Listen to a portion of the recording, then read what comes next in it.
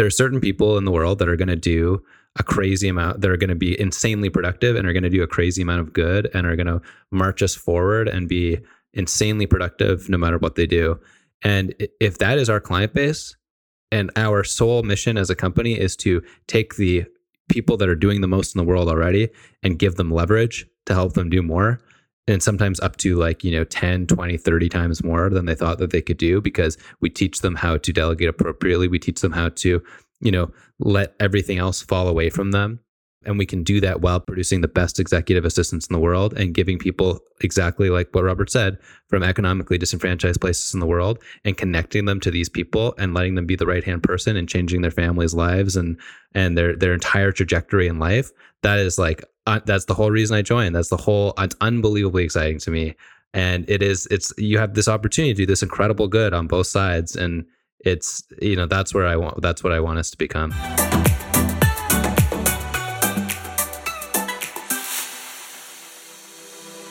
Hello again, my friends, and welcome.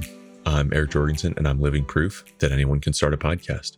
This show explores technology, investing, entrepreneurship, and personal growth that will help you and the rest of humanity create a brighter, more abundant future.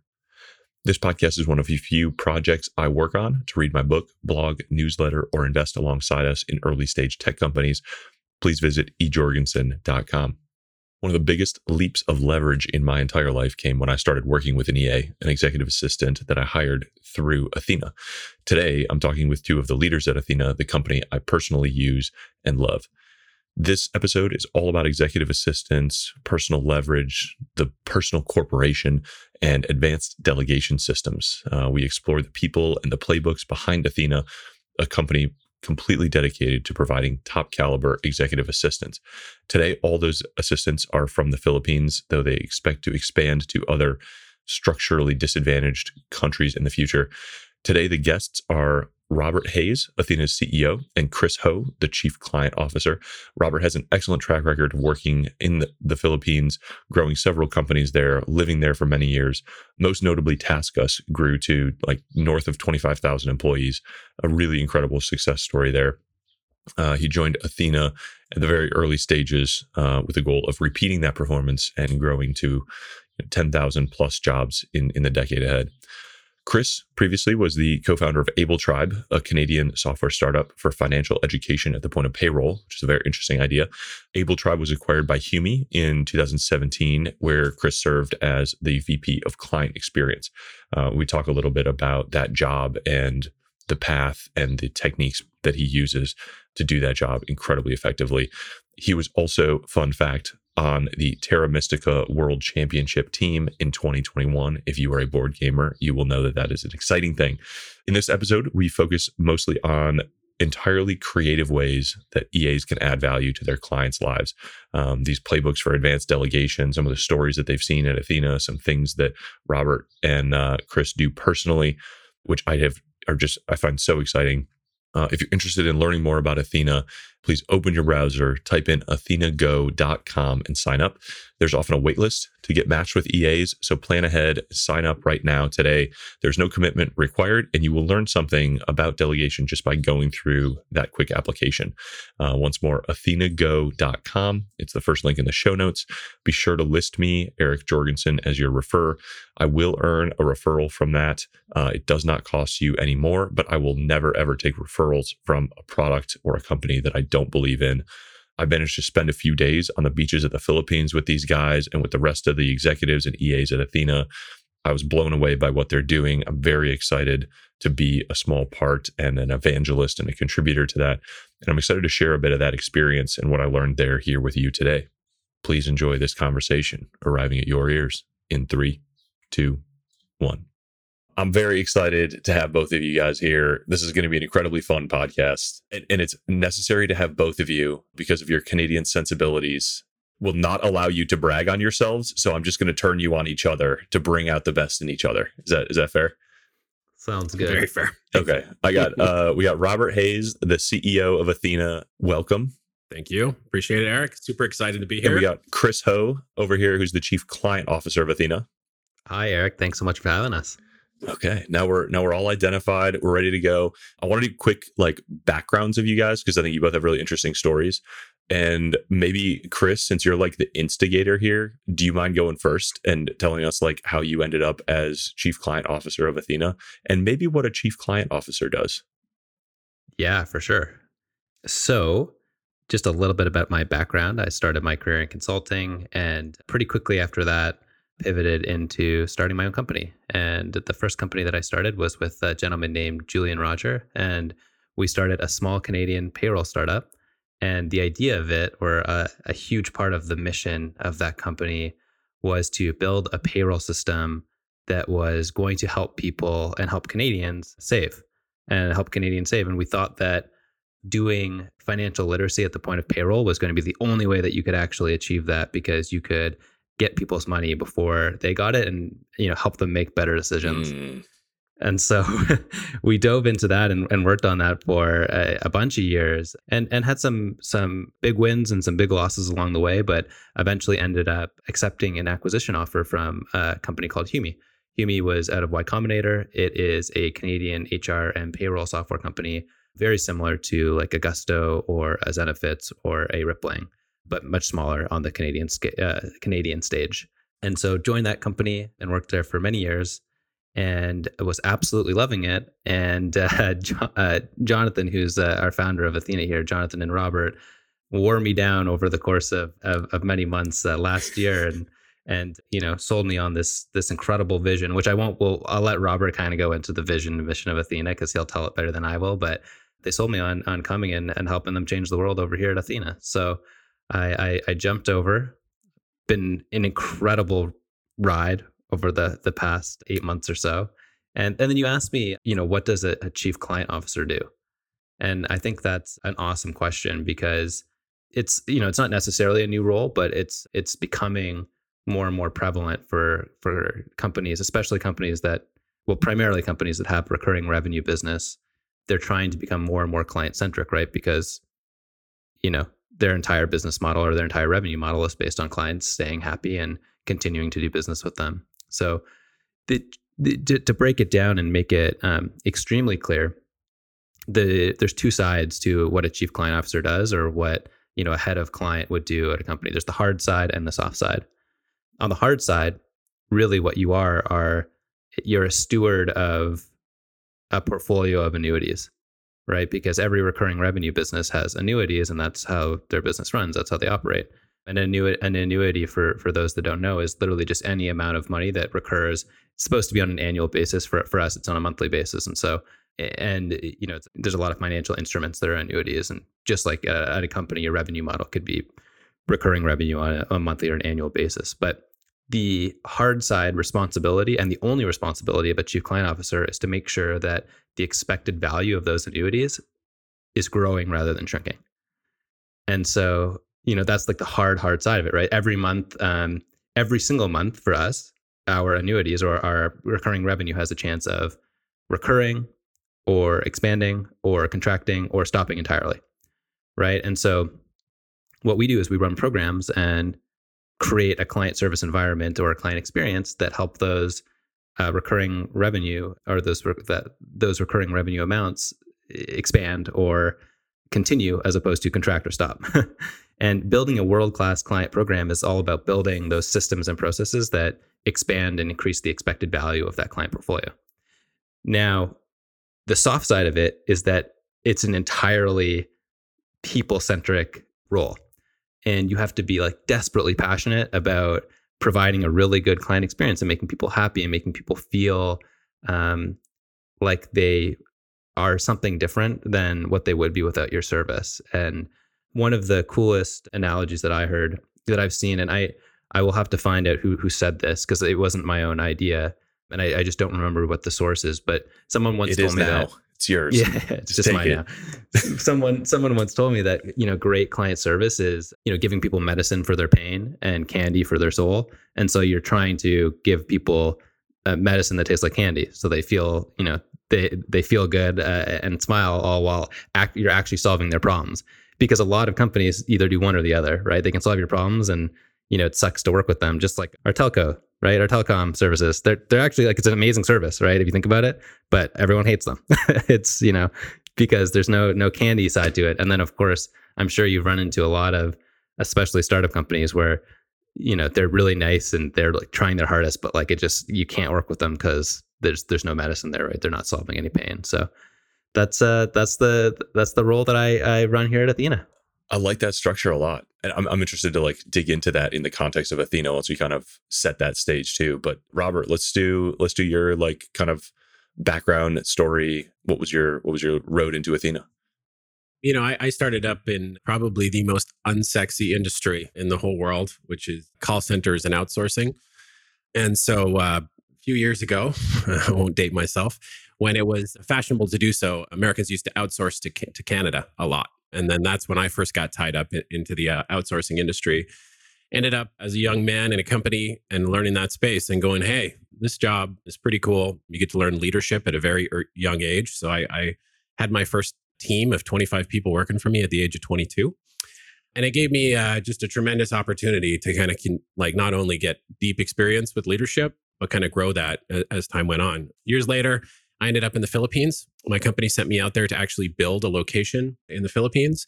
And that was in 2008. And that was my first introduction to kind of offshoring in the sense of like, heading overseas.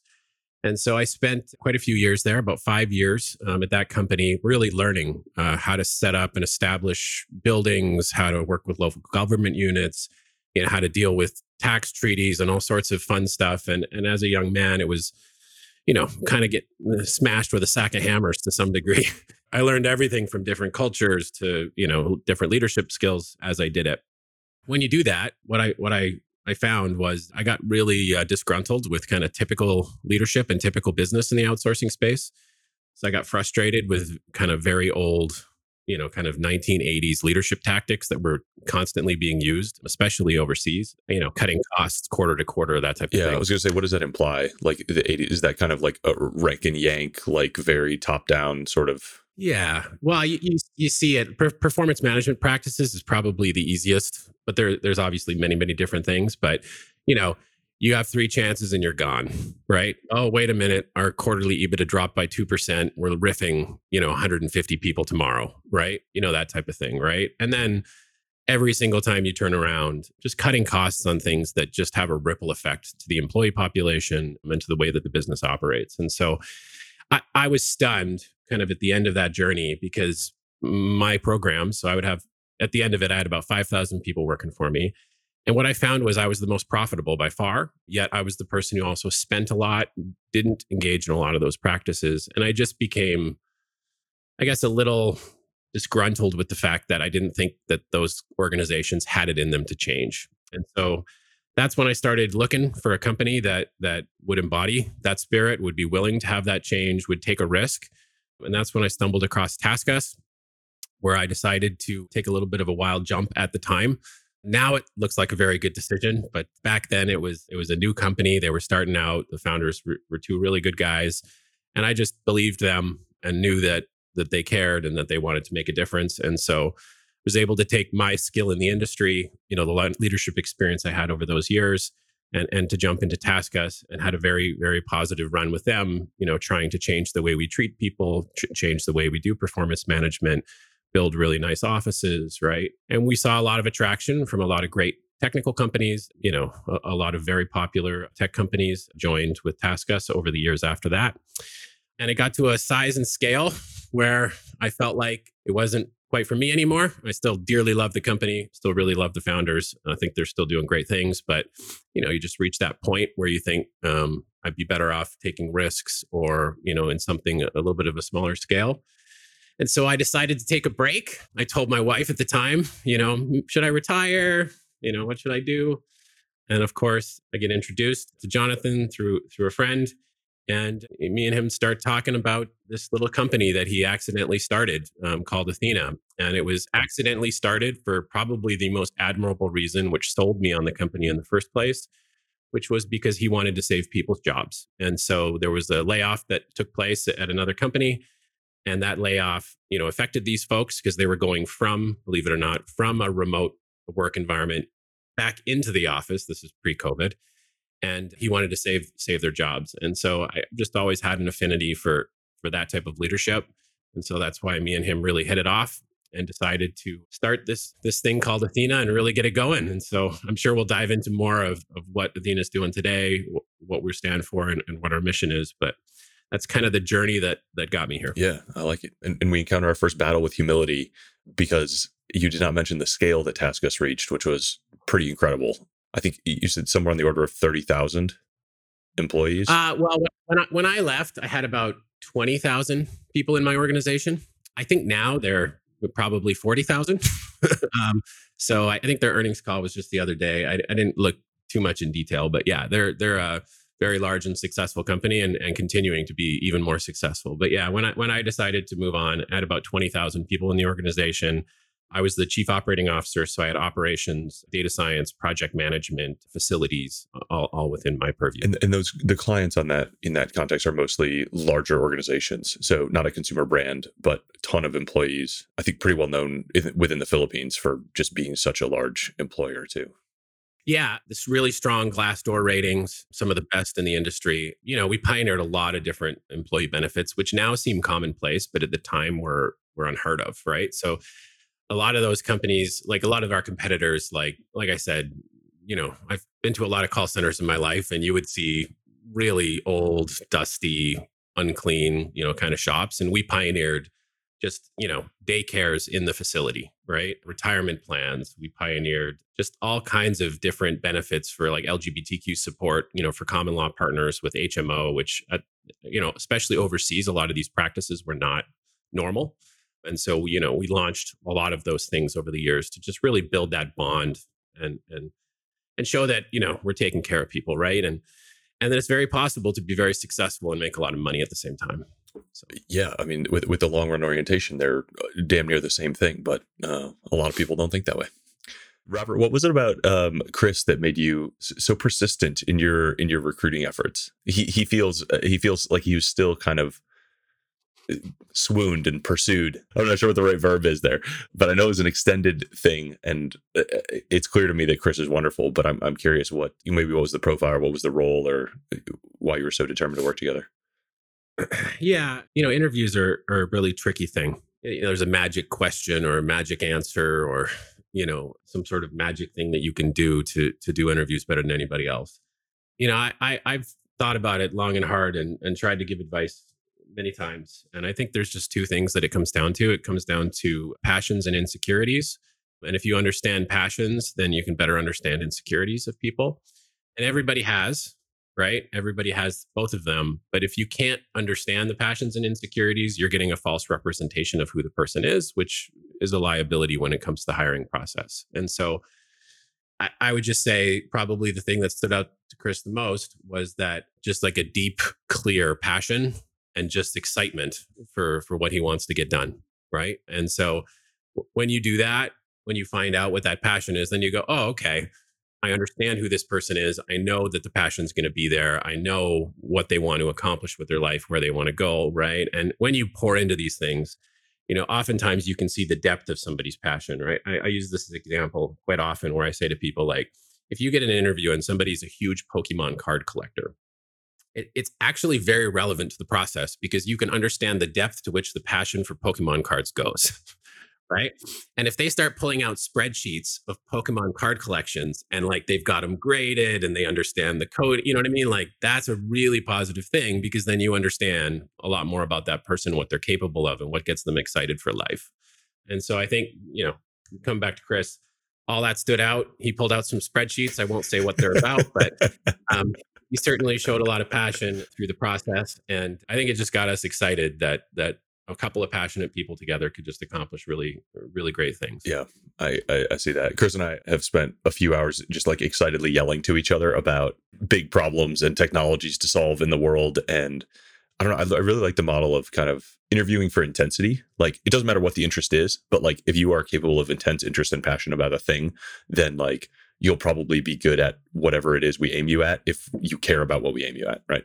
And I know, I don't know if I can say what the spreadsheets were about. Like only you have seen the spreadsheets, but I know that I had a similar experience of being like, hey, do you play board games? And Chris was like, yeah, I really like board games.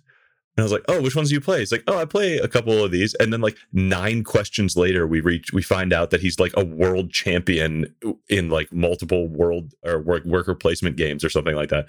I was like, oh, depth of intensity and interest. Like, oh yeah, all right. In which now we sound like, Chris Sacco saying like, of course Travis Kalanick was going to make Uber work. He's really good at Wii bowling or whatever it was. Just like a real story that he told, which maybe fits the model. Chris, in one of our numerous conversations, I feel like before you like pitched me on Robert before I got to meet Robert, and you were like, this dude is an operator, and just like underlined verbally operator a few times. And like, what is it that kind of, what distinguishes him from other people that you've worked with that makes him more effective or more high impact or more exciting to kind of build a company like this with over a long run? I think it's the combination of Robert being an operator and a leader that is so impressive, because I think people will sometimes have one without the other.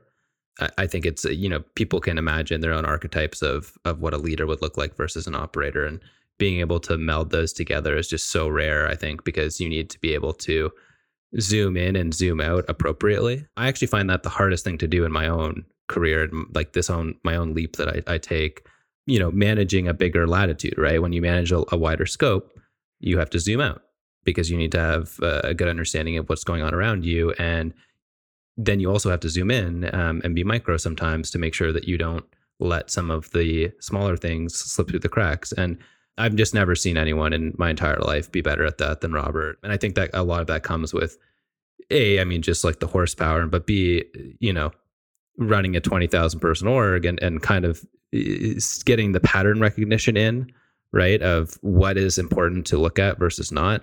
And it's funny because, Robert and I are both strong-willed in different ways, and we don't always agree. And I will say this to his credit is like, both smirking. If there was some like magical scoreboard that, every time in your life you got into a disagreement with someone, you had a scoreboard. I feel like I'm like, I win against almost everyone that I know. And I say that not humbly for a moment, because I feel like I'm usually right about stuff, and I'm just like losing by a million miles to Robert. Like, it feels like every time we get into a disagreement about something, he ends up being like very right, and it's really, really cool, because then there's this huge amount of trust that gets built up around that too, because you see the deep experience around what we should be focused on, and then just being relentless on keeping everyone focused and keeping everyone down, the right path, while making people feel like it's important, and while making people feel like, they have something to do with it, which I think is a huge part of it, right?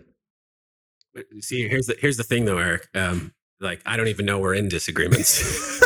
That's how good of a CCO he is, right? Like, I didn't even know there was a disagreement.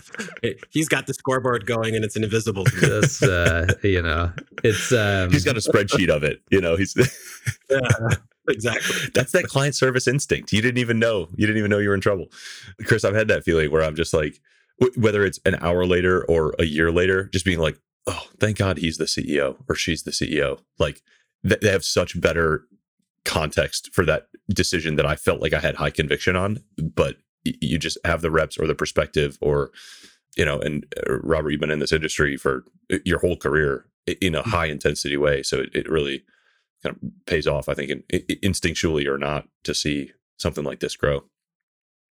Yeah, it's just, there really is an art, I think, to leadership. And I think watching a lot of things, like sometimes I think Chris gets the most stunned when I start to tell him stories of stuff that we've dealt with before. So that it's always funny to hear him like, hey, I've got a crazy one for you. And I'm like, that's not crazy. Try again. Right. And so it's just leadership, and people are I just think very diverse, right? And so there's so many examples that you get to see, and so many mistakes that you get to make. And I mean, like that's why I say I was very fortunate to be in the industry I was in, because although it was very unsexy, not a lot of people wanted to be in it. It was, kind of frowned upon. It just gave me tremendous leadership experience at a very young age, which allowed me to kind of advance down that path very, very quickly, right? So, you name what the specific employee issue is, I have seen it probably a couple times, right? And so it seems like gut instinct, but it's almost like more just pattern recognition, right? So Yeah, it seems like that was a huge asset to the stunning speed of Athena for the last year or so. Like, has it been about a year since you joined, Robert? Maybe Yeah, just over a just year. over a year now. Okay. Middle April. Yeah. So will you take us through kind of your first year and like where Athena was at when you joined, and kind of catch us up through today? So yeah, about a year ago, me and Jonathan sat down and said like, well, what do we want this thing to be? Where do we want to go? Right. And scale and scope, was something that he was very interested in. And I mean, that's kind of my forte. So we sat down, we kind of built out a model, right? So we first sat down and agreed. And I've worked with a lot of founders over the years. The second thing we had to do was sit down and talk about rules of engagement, how we're going to work together, where ownership lays within the business, who gets input on what, right? Because, oftentimes when you're working with founders and you're building a business, a lot of confrontation can pop up, right? So you need kind of that foundation of trust and that relationship kind of set clearly at the beginning. I've done a lot of that over my life, and I much prefer to have the rules of engagement there so that we both understand the expectations of each other. And so, yeah, built the map, built the rules of engagement, and then it's time to get going, right? So before we do that, I feel like I it's possible that I skipped a step, since we obviously know what Athena is, but maybe like to the uninitiated, how would you describe Athena, and what was sort of the pitch, I guess, that brought you into the company to even like sort of entertain talking with Jonathan and getting excited about it in the first place? Yeah, I mentioned the common values first, right? Because that's always very important for me. Both of us have been kind of through big growth stories of successful companies. So I think first off, getting common values is actually kind of difficult. And so, why he started the company, I think that spoke to his values. We got our families together, right? So my wife and kids, his wife and kids, right? And we just say, is this something that can stand the test of time, right? So we built a relationship that way, spent a little bit of time together, and then, kind of sat down and talked about shared visions. And that kind of primed us. Now, the shared vision itself specifically was, Jonathan had set up a shop with Thumbtack, which is what ultimately became kind of this fledgling Athena group. And there was about 80 people that he had kind of in this company that he'd saved their jobs. And so when he spoke to me, he goes, Robert, there's this absolutely massively untapped market, which is people who desperately want work. And then there's this large group of people who are out there who desperately need work. They need, advanced delegation techniques. There's so much possibility. There's so much market here that's completely untapped. All my friends love it. All the employees really love it. Like, if we could put some sort of structure to this, that this could be something extremely special. And so Jonathan's very excited about a lot of the advanced delegation practices that he had come up with, or that some of his peers had come up with. And he was basically networking through those groups going like, wow, look at all of this that is possible if we can just get this machine built properly. And then my excitement to pair with it really comes from the fact that when I was a young executive, I started with an EA, and I thought there's no way I need an EA, because my workhorse level, like, I was one of those guys that would work 20-hour days, 6 days a week. Like, I would burn the candle at both ends, right? And there was a big presentation to a large Fortune 500 company, and I got some help from somebody. It wasn't my EA, it was somebody else's EA. And they did an absolutely fantastic job. And they basically, turned this presentation around for me in no time. And I remember at that moment going, damn, how stubborn am I? And I think a lot of executives go through that, right? Where they think that if you're young and you're just really going after a successful life and you're trying to build it, you think you can always do it best. And delegation basically just results in failure. And so when me and Jonathan first started talking about those kind of advanced, excited stuff, my mind as an operator went back to that time for me when I first dove into delegation. And I thought, wow, even if the advanced delegation techniques are not quite there yet, there is certainly a huge market of guys who were or girls or whoever were in the same position where I was, right? Where I was stubborn, where I was not willing to accept help. Wouldn't it be great if we could be that company that could help folks, right? And so that was kind of the primary. And then on the back end, I think I've been so fortunate that continuing to give jobs to people throughout my career is probably one of the things I'm the absolute proudest of. and not only jobs to people, but jobs to people who really, really desperately need it. And I there's a moment in my life that always stands out for me because I lived in the Philippines for 10 years, and this is at my two companies ago. I used to drive and I used to work graveyard shifts for the first 6 years that I was there. And I would drive down the street at 7 p.m. going to work. And I had a young child at the time, 2 years old, and I would drive to work, and there would be this one child on the side of the street with just an adult T-shirt on, basically going from car to car begging, right? And it's a terrible, terrible thing to like see that kind of poverty on a day-to-day basis. I mean, it breaks your heart that that's the way the world truly is. But especially when you've got your own kid at home to compare, right? But what I would say is, folks over there desperately need the help. When they get the jobs, they can pay to get out of that poverty.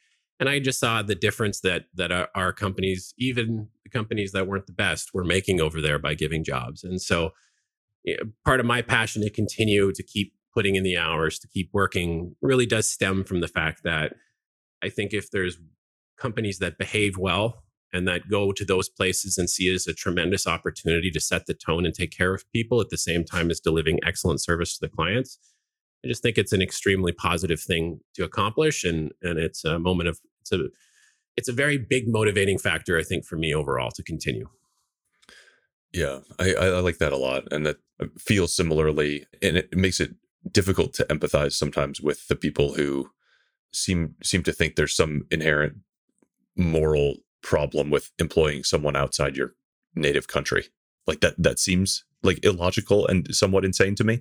And I try to empathize with that view sometimes, but it's, especially in this context, when you think about how much of an impact you can have by bringing some of the, well-developed practices and perks. And, I feel like sometimes arbitrage has a negative connotation. It's like very positive arbitrage. Like you can have a significant impact as an average person by contributing in the Philippines and hiring someone there or in a place like it. Yeah, it's not just the Philippines. I mean, I think the Philippines is there's certain things about the Philippines that make it a great place to be. I mean, there's a lot of other logistical components that I think that make the Philippines great. But I just think going to economically disenfranchised locations, I mean, that's one of the most beautiful things about technology these days, right? I mean, now we can reach out and get the best of the best, right? Of people from any region, right? And so it's really interesting. I think if you have the top 10% of people in the US are just amazingly talented, high IQ, just passionate, all this, right? In my opinion, the same exists in every single country. But when you come to a country like the US, it's extremely competitive to get that level of talent, right? And so whatever arena you enter into, some of that talent is sitting there with no job, right? In some of those markets. And so it just makes so much sense that if you want that top tier talent, why not go to somewhere where that talent is sitting there not doing anything, right? And so I don't think, from my experience in the different countries, and when I was with Taskus, we worked with India and Greece and Ireland and Mexico and all over. And I kind of see the same thing, that there can be cultural nuances that can make some things difficult. But for the most part, there's like extremely skilled people waiting for the opportunity. And, the Philippines is a great place, but there's lots of other places that are equally excellent. Yeah, absolutely. So Chris, maybe what was it for you that drew you in? Was it Jonathan and you had a similar alignment? Was it knowing that Robert was going to kind of head this thing up? And at what point in the past year or so in Robert's reign did you join? So I joined in September. I think my start date was September 6th. And I mean, I think throughout the interview process and throughout the process of these two guys coming to bring me into the fold, I was really, really excited about a couple of different things. The first is that I think you have to work at a company like Athena, and we touched on it, right? We're connecting people around the world, which I think is really, really powerful. And I think some of the things that you have to believe is that you have to believe that, like Robert said, people all around the world are more or less equal, right? That there aren't certain parts of the world that are inherently better or smarter than other places in the world. I think you have to also believe that worldwide talent is going to continue to get harder to find rather than easier. And I think there's actually like that sounds, when someone just says it like that, it's easy to nod and agree, but there's a whole contingent of people that would think that talent is going to get easier to find, right? Because there's going to be unemployment from AI and, machine learning and all that kind of stuff. And so I'm firmly in the camp that talent and good talent is going to continually get more and more competitive.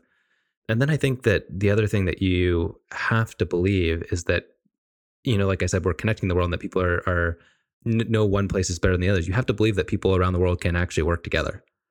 And, you use the term arbitrage, and I don't want to explore that too deeply necessarily, but what I do want to talk a little bit about is the fact that I think there are some people that have this notion that when you work with someone across the world, you're taking advantage of them in some way, shape, or form. Right. There seem to be some people now who just equate the word hire with the word exploit, which just is not, those words are not the same word. And I'm fully with you. And I think that what Robert and Jonathan's vision and what they were describing to me was so beautiful to me. And I don't say that lightly, or I'm not trying to make it like dramatized or anything like that. It was a big decision for me to come and join up. And it was truly beautiful to me that, what they described to me was, we're going to connect these incredible people across the world. We're going to connect some of the best and brightest in the Philippines and, perhaps other nations as well, with some of the best and brightest principals or executives, some people that are like making legitimate change all around the world. We're going to connect them together. We're going to give people, a good sense of how small the world can be. And we're going to teach these people, both the clients and the EAs, how to use their time better and how to, do more together. Like do more together. Like it's actually so crazy if you just think about it like that, right? But you can get everyone together in such a way that it's really, really beautiful, because you're changing two lives at once, and it can be very transformative. So it's just so exciting for me. The closer I have gotten to it, and the bigger my sort of sample size has gotten, I know my experience with Athena has been great, and I know my EA is wonderful, and like very grateful for the opportunity, and is like learning and excited. But meeting hundreds of other EAs and seeing that broadly has like given me a similar to you're describing, like a deep sense of the beauty of the win-win that you guys are facilitating here, which I think is incredibly cool. And there's so, maybe I hope that's what we can kind of get into now, like maybe in the context of the exciting past year you guys have had, but like everything that goes into creating a great experience on both sides, right? For your clients and for EAs. It's a lot more than, I feel like the simplified look is like, oh, it's a staffing company. Like you make a match, and there is just so much more that goes into both sides of this, and on all the kind of magic in the middle that I'm sure, and I know you have seen firsthand, all of the work that you guys have put into that. There's a lot. And I think it's important to start with, when you first say, just hiring somebody, right? First off, that's a difficult process on its own, right? But certainly that is fairly common. There's also the method, which I think is an interesting thing. Even having a one-to-one relationship or assigning a person to another person or making that match, that's not something that I think the industry necessarily agrees on, right? So one of the things the industry I think agrees on is you take a task, you send it somewhere, right? It gets done, it comes back, right? That's kind of the fundamental agreement of the industry today. And one thing that Athena, I think, has decided is that the relationship and the expectations matter a lot, right? If you don't have that relationship built, those expectations haven't been set over time, if that communication tone is not set correctly, that a lot can be missed. And so I think one of the first things we've done is we said, no, this is the way to do it. And so we've made that kind of clear that, it's going to be rocky. There's going to be some mismatches up early, right? It's going to be, there's going to be a learning phase, as I'm sure you had with your EA, Eric. But it's fundamental to go through that behavior change, because otherwise you can't get to this kind of elite level of delegation where you have teams and practices and expectations being continually met.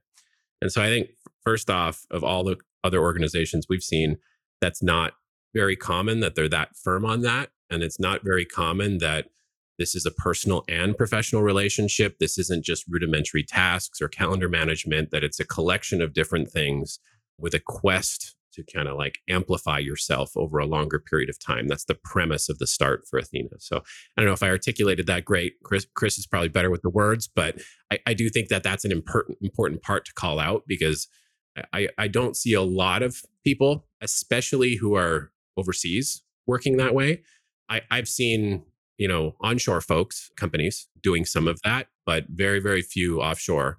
More often than not, they either charge per hour or per task, and the relationship doesn't stay consistent for a long period of time. That's one of the interesting hard stances as a brand and a service that I feel like Athena took, which is like, we are full-time, long-term matches only. And I actually kind of dug in on that at first. I was kind of like, I don't think I need a full-time person. Like, I could probably get away with 10 hours a week.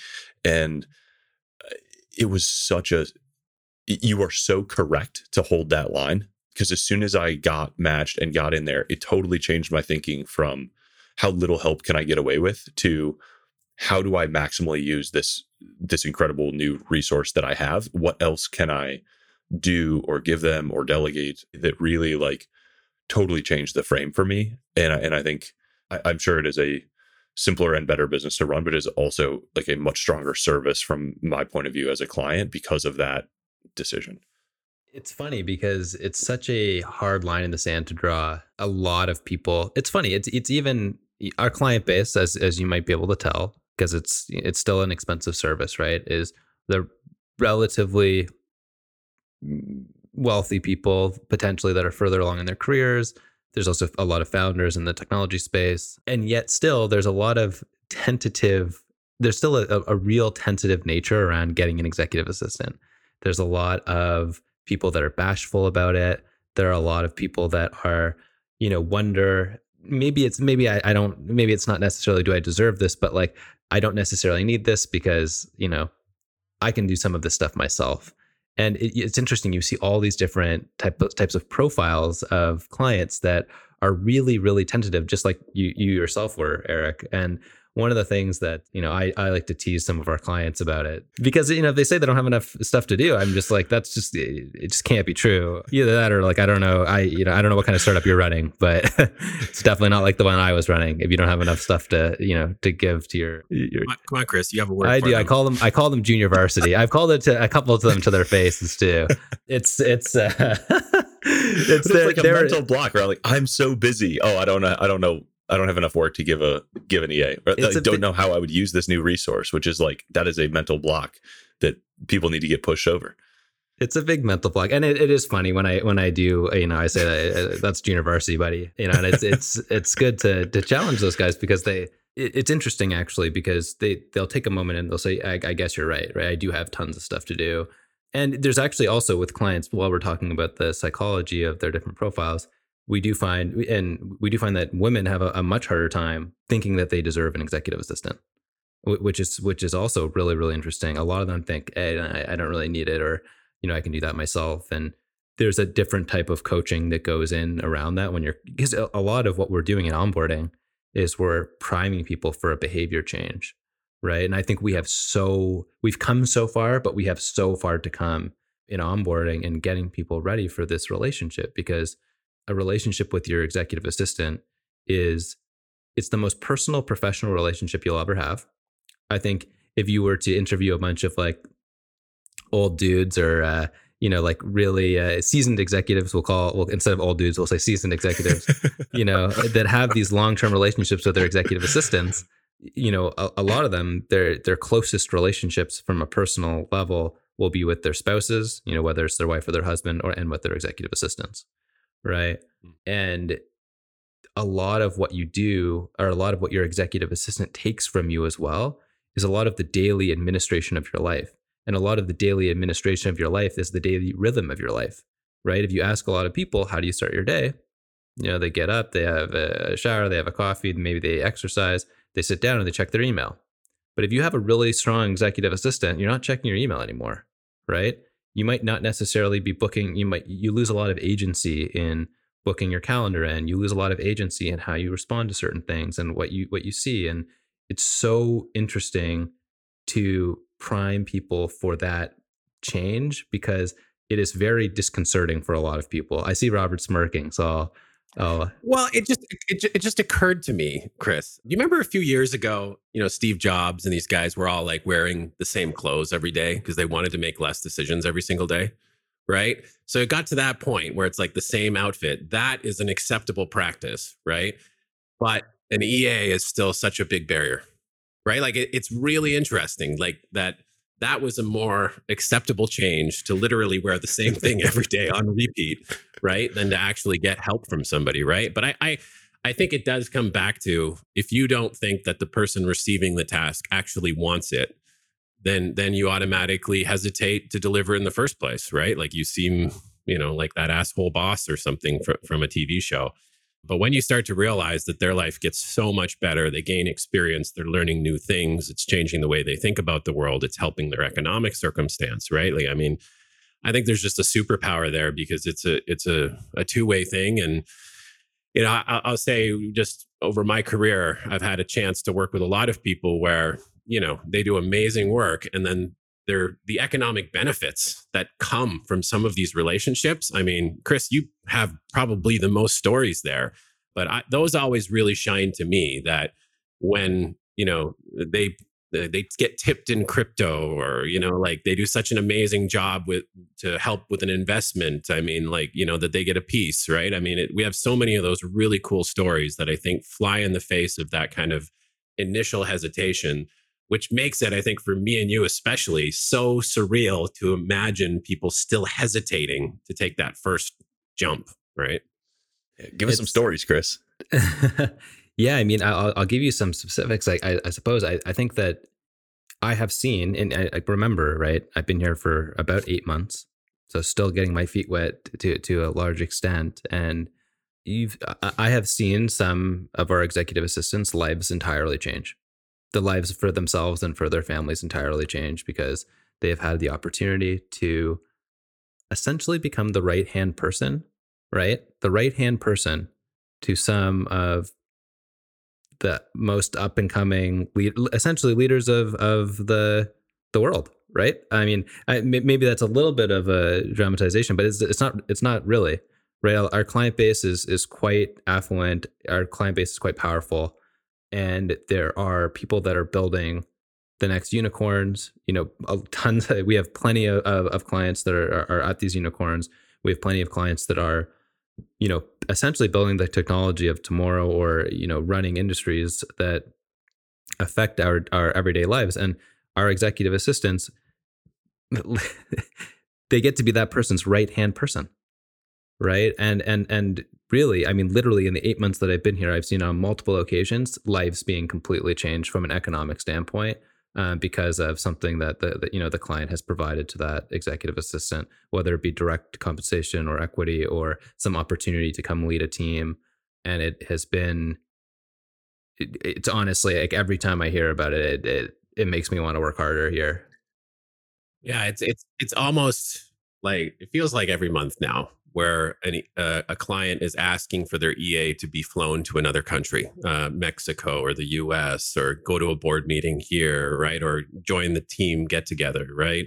In this place, or, that EA, starts to get involved with some of the advanced executive level hiring, right? It's pretty amazing stuff. But I'll say the one that kind of surprised me the most, one of the EAs, I meet with them every week, and she was telling me that one of her primary responsibilities, believe it or not, is to maintain a family Slack room where she helps the family stay bonded over distances by, like, getting them to ask about their day, or, like, booking next dinners, right? Like she'll do things like, there's family questions of the day that everybody has to answer, right? So the EA is actually like a center point in that family to kind of keep them bonded, right? And actually feels like they are part of the family because they're such a central component, right? And it's just things that you just wouldn't, you're so surprised, right? That those type of relationships are in place. And then it makes you reflect on your own family relationships, right? And go, wait a minute,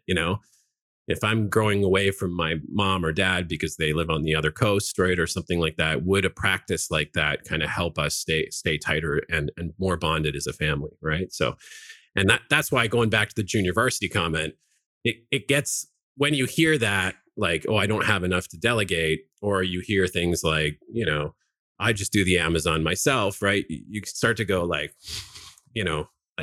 okay, but what opportunity is being left on the table? Either opportunity to expand your output, right? To be able to do more, to achieve more, to hit your goals faster, right? Or the ability to achieve the same and relax way more, have way more time to yourself, right? Spend more time on the beach, right? Like, and different people have different ambitions, but those are probably the two most common, right? Which is I want to achieve the same, but hang out and relax and enjoy my life, or I want to superpower myself and 10x my output. So I've got 3 jobs and, I hit my bucket list before the age of 45. This is why this is the right podcast, because that is literally an entire commercial for thinking in leverage without using the word but Athena has like leverage in your tagline, or at least you used to. Like the homepage was like giving leverage to the world, or like, what is like either your personal or kind of like the organization's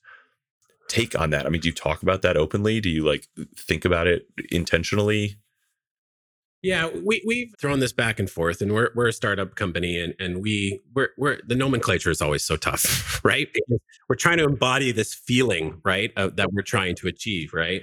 And so right now we're really focused on basically time. Like time is the one resource that is not scalable, right? Time is the resource that you have a very finite supply of, and that every moment of every day that you spend, right, that's a decision that you are making that you cannot take back and that you can't exchange, right? And so, for us, if you spend even 15 minutes a day for your entire life on just purchasing Amazon products, that's a pretty bad decision when it comes to your overall. Yeah. What's your hourly rate? Time. Yeah. Exactly. Yeah. Right. And then, but here's the interesting part that I think a lot of people need to think about, and I think Chris really hits on this well, is if it takes you 2 hours to delegate that task, right? But it's gone forever. Right? Then you got to start measuring that. But what usually happens is people do it for an hour, the EA fails or the process fails for some reason, and I'll just do it. So they spend the hour and then they go right back to doing the 15 minutes immediately after, instead of finishing that 2-hour investment to get it trained properly and communicated properly and delegated forever. And so it's that first 2-hour component when it comes to leverage that I think is probably the biggest challenge that our business faces, but that really any executive faces. I think Robert hit on it. There's actually kind of three points I just want to hit on to give you that piece on those points, Chris. Hit on. Yeah, that piece on leverage that you're looking for the pod. But really, I mean, one of the coolest things for me. So I've been working with Sam for 8 months. Sam is your EA. Sam is my EA. She's wonderful. And one of the really cool things that she's been great at and that I love is that it's really for the last 7 months or so about 1 month in, what I did is I essentially put together a list of all the important people in my life, gave her access to my Facebook and Instagram, and kind of went through and just, categorized the people that I might want to send gifts to for certain, events and all that kind of stuff. And it is so cool because it's gotten to the point where there's like essentially some like things that, there's like a baby book that I really like to send to people that have just started having a kid, or something like, for weddings or something for birthdays. And you kind of go and classify who's acceptable to get to what. And it is so cool because now people think that I'm more thoughtful than I am, honestly, right? Like, it's like, I got this note from a buddy the other day being like, oh my God, this book is so cool. Like, I really appreciate it. Like, me and, his name is Kevin, me and Yana love it. Thank you so much. And funny enough, and like, this is going to sound terrible, but like, I actually didn't know that he had a kid, but I had sent him a gift. Right. And now I have this superpower, which is crazy. And I texted him and I was like, oh my God, this is amazing. And, we caught up and all that kind of stuff. But so Sam is taking care of that and making that is like, that's the definition of leverage, right? Like I am potentially and, some people might say that's you're cheating. Doing things you didn't even know you were doing. Correct. Yeah. Which is really, really like, that's part of the SOP, right? Mm-hmm. The other part that I wanted to circle back on, because Robert's family story really resonated with me, because one of the coolest stories that I heard was from a client who, we won't talk about what the client's name is, but he came to me and this was back back when I had pretty much first started, because I was running his kickoff call and his discovery call. And, I was kicking him off with an executive assistant. And one of the things that he had said in his goals was, I want to spend more time with my wife and my 2 daughters. I'm just not, I'm putting all my time and energy into this startup. It's going great, but I do feel really guilty that I'm not spending enough time with them. And I feel like a lot of regret that I'm missing some of their stuff. And so they were like, perfect. The EA said, okay, I'm going to make sure some of this stuff gets booked in.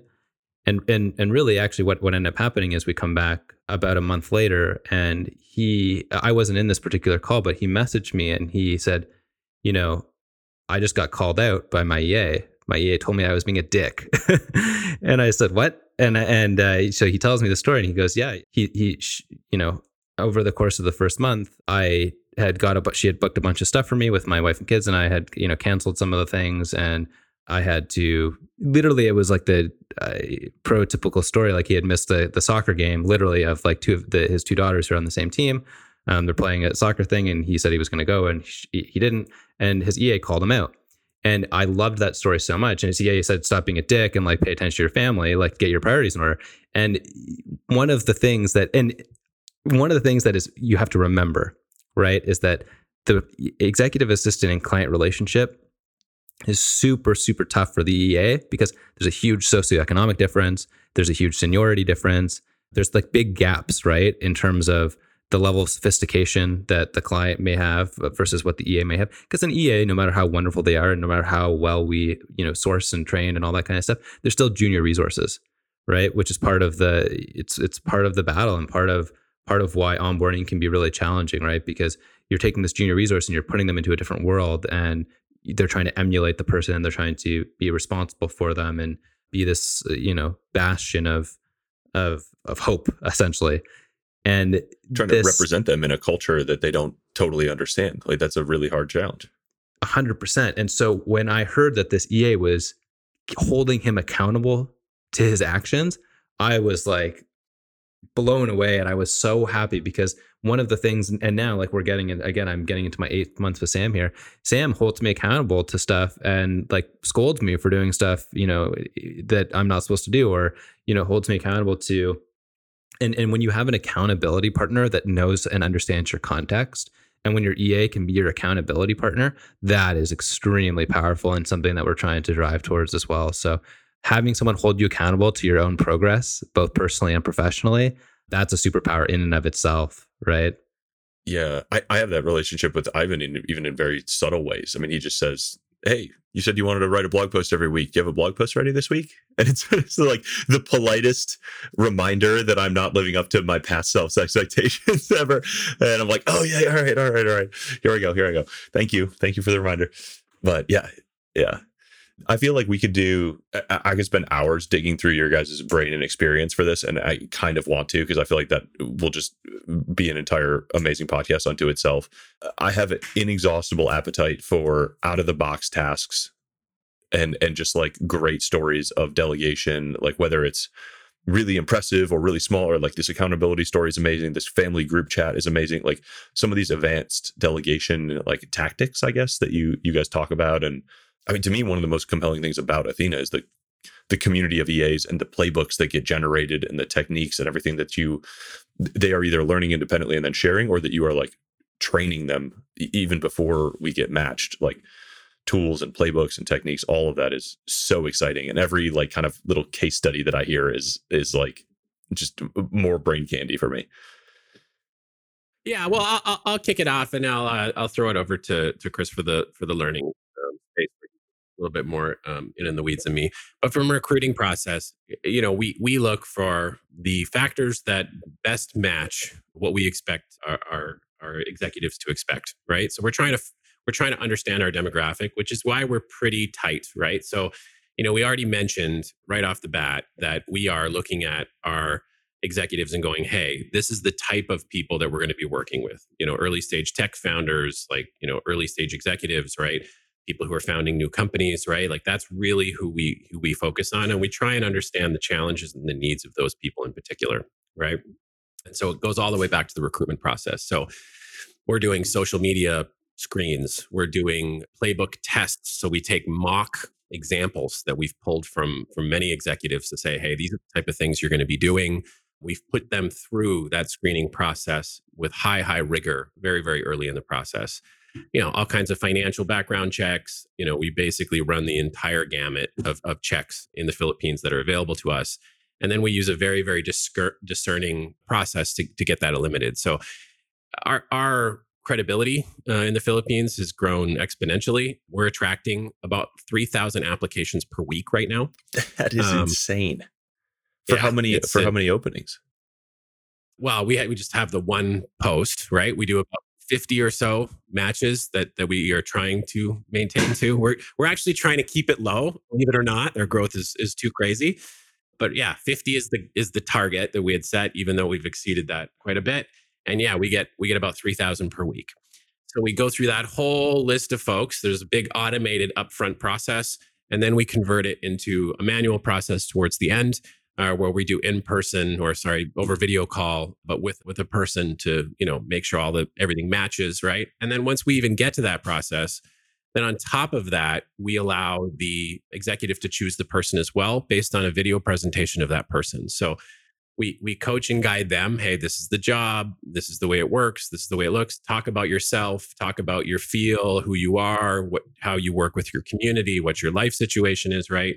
And then we put those videos in front of the folks at the front of the wait list to say, hey, here are the folks that we've screened. We've already gone through 3,000 applications or so to get to this person, right? We think that they're an absolutely great match. Do you feel? And then the client at that point makes the decision. Now there's a bonded start. I chose them. There's that match that gets made. There's a commitment and trust that can get built. And so that process then shuttles off, and then we have onboarding and all sorts of other processes that Chris can illuminate on. But right before we get to that process, like that matching process, Chris dives in on like a ton of different training modules, which I'm sure you can highlight at least one or two. And it's interesting to hear that, because my perspective from the client side is that like my hand was held for maybe a month, at least a couple weeks on the way towards that. That's kind of like, hey, in order to effectively work with your EA, here's what your expectations need to be. Here are the tools that you need to have in place. Here are the mindset shifts that maybe you need to think about. Here's how much time it's going to take in the first weeks to onboard. Like I had never worked with an EA before when I joined Athena, and I was like, there's a high chance that I just suck at this for a meaningful period of time, and I don't know how to get better at it without spending way more time than I needed a coach. And like that was the experience for me. It was like a scaled version of like, hey, we're gonna like coach you through and just kind of like fail proof this new adventure for you as like a client coming in, while you're kind of like upskilling and filtering on the EA side. Yeah, that's where we want to specialize too, right? Because Chris was talking about it the other day when we were diving in a bit, that folks who have had EAs before successfully are really not the best demographic for us. Like that's not necessarily what we're trying to go after. What we're trying to go after is really those executives who are starting. They could have failed a number of times before. We find great success in those situations because they try the cheaper services or the per piece services and it doesn't work out. That was my story. There are a lot of folks like that. Yeah. And then we can guide from there, right? So that's kind of the niche that we target. That's where we think we offer the most value. And that's what we want to continue to focus on as time progresses. Yeah, Chris, you want to talk about some of the kind of last mile like tool and playbook training that they go through? So and Robert actually brought up a good point to frame this, right? Our competitors, for the most part, or the other people in market where, Robert said you send a task across the world and it comes back complete, right? I think a huge portion of, different companies that are trying to solve this problem, they're trying to do as much as possible to take the human element out of it as much as possible, right? They're trying to Mechanical Turk everything, and they're trying to maybe pool a bunch of tasks together from a whole bunch of different people and then get them done on a very transactional basis. And so for us to differentiate and for us to live the mission essentially that we're trying to achieve, which is, provide incredible career opportunity on one side, provide incredible leverage on the other side, and put those two things together, we focus a lot more on actually our perspective on the way that certain things should be done. And so all of our training modules start with a perspective. And so I'll conceptualize that with an example. And one of those examples is, what is our perspective on calendar management, right? Calendar management, we have certain perspective on how executives or how someone that's really busy should manage their time, right? And a lot of it is around how does an executive's energy levels wane, like, there's a sine wave of your energy levels throughout the day. And so our perspective piece on calendar management is, understanding with your principal, right? Your principal is the client on the executive side, right? The executive assistant, we ask them, make sure you understand with your principal the energy levels of your client. Like, are they an early morning person? Are they a late night person? Are they someone that thrives with asynchronicity, right? Do they need to be synchronous, right? I as an example, I'm trying to do things a little bit more asynchronous just to play around with it. Whereas like Jonathan loves like leaving me voice notes and leaving me Loom videos and all this kind of stuff. And I'm like really trying to get to a good sense of it and really trying to figure out a way to integrate that a little bit more into my life. There's some people or some executives, for instance, that love having an opportunity to compose themselves before a meeting, right? So it's like, don't book your principal in back-to-back meetings if they like to have a moment to catch their breath and like they hate being late for things, and make sure that they've got their energy level still up. Whereas other people love being back-to-back and they're like, I'm such a waste of time to like be in a meeting and then 15 minutes and then in another meeting and then 15 minutes, then in another meeting, because they feel like there is this huge switching cost that they don't want to be in, right? They want to have a chunk of meetings all back to back, so they don't have that context switching cost. And on that note, like context switching is extremely painful, right? Context switching is extremely painful for everyone. And so in our perspective, right, it's like try to organize your client's calendar in a way where they're doing as little context switching as possible. Now, what does that mean? Because that's a foreign term to a lot of people, right? It's make sure that like things are grouped so that there's less context switching. Make sure that if you have a meeting with someone that is directly relevant to someone else on your team, for instance, that comes and so what we're essentially trying to do is we're trying to get our executive assistants trained up in a way that the thought process behind actual calendar management comes from an actual perspective or a point of view, as opposed to just this is how you use Google Calendar. Make sure that and so that's like the basis of a lot of our playbooks, is that we have a white paper, and a white paper just means a perspective piece essentially. So we write our Athena perspective on how something should be done.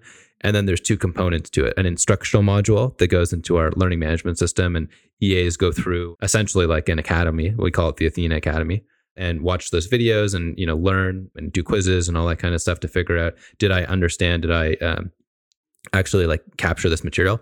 And then we have playbooks, and the playbooks are very much in their fledgling state. And we're experimenting actually in beta with a lot of people around how to actually customize these playbooks to make them like, instead of just Athena's version of the playbook, it's Eric's version of the playbook. And one of the really exciting things around this is this concept of everyone in the world should have a user manual for themselves, right? And so that's like really what we're building right now, and it's very fledgling. And if there are other Athena, I'm sure I'm gonna die for this, because Athena clients are gonna be like, I heard you on Eric's podcast, and I want to know about my user manual. But we're building it, and it's gonna be epic, and it's gonna be incredible. And it's this concept of everyone has a user guide, and other people can learn how to work with you. And it sounds like a little bit egocentric, but like you can be the center of your own universe. And you can teach people how to work with you and how to work around you and how to help you live the life that you want to live, and that's your prerogative, right? And so that's what the client playbooks are becoming, and it's very exciting. It is all. I mean, I sat in on some of those training sessions when I was over there, and it seriously looks like probably the training that you went through when you were new at Deloitte. It's like, here's how you pull in data, analyze, like construct an actual graph. Here's how you communicate a proposed decision with data at the back. Like it's an amazing education, like upskilling all these EAs and showing them in context how to make decisions on behalf of their client, or at least propose them, is incredible. Can you tell us what some of the playbooks are? Because I feel like that is exciting. When I hear, like, we talked about a fair bit about like how each of you used your assistant to like, what systems you've come up with. And then we kind of like share these playbooks, and it's like, oh no, Chris has this like recipe kitchen grocery thing figured out. I want to have that figured out. Like show me how you solved it. Like let me have that playbook. Yeah, so I'll give you the structure, and the structure is kind of a life map type of structure that we're going through right now. And if you think about your life in different pillars of your life, right? I think almost everyone would agree with you that health is one of the pillars of your life, right? And you can break down health into, exercise, diet, and sleep. And so we're building out playbooks around, for an instance, diet is one, right? It's, hey, I'm your principal or your client wants to cook more at home. That's a really common one that we get, right? Why do you want to cook more at home? Well, because there's so many amazing reasons to cook more at home. You can eat healthier, you can spend more time with your significant other or with your family, and it's, another tool in your arsenal of living a beautiful life, honestly, right? If you can nourish yourself and nourish your loved ones. And so of course it's a common request, right? But what are the hard things about cooking for yourself? If you're running a fledgling company, or you're let's be honest, like if you're a high-powered executive of some sort that has an executive assistant, you're probably really busy. And so you probably often, order out or eat out substantially more than you would otherwise want to. And so one of the things that an executive assistant can help you with, and this is one of the instructional modules that we're going through and we're teaching our executive assistants about, is how do you take as much of the cognitive load of cooking at home away from your principal? The cognitive load, a lot of that cognitive load is you have to decide what you're going to eat. You have to decide on what that recipe is. You have to make sure that those ingredients are fresh and at your house. And you have to make sure that you have the time and are with the right people and have the right amount of stuff. And, there's a whole bunch of cognitive load that goes into planning that, again, I talked about earlier, that daily administration of your life or that weekly administration of your life, that falls into it, is cooking that meal. And so one of the instructional modules that we're building out, and it's getting more and more advanced because it's so contextual, is this idea of, right now we're getting to a pretty, Melissa is my wonderful wife, and shout out to Mel. Shout out to Mel. She and I are getting to this awesome place with our executive assistants, where Mel will kind of decide on a couple of things. Say, hey, we're going to cook 4 times this week. Here are the 4 things we're going to cook. Send them off to Zan, who is her executive assistant. And then all of everything that we need and with the right amounts of what we need arrives at our doorstep.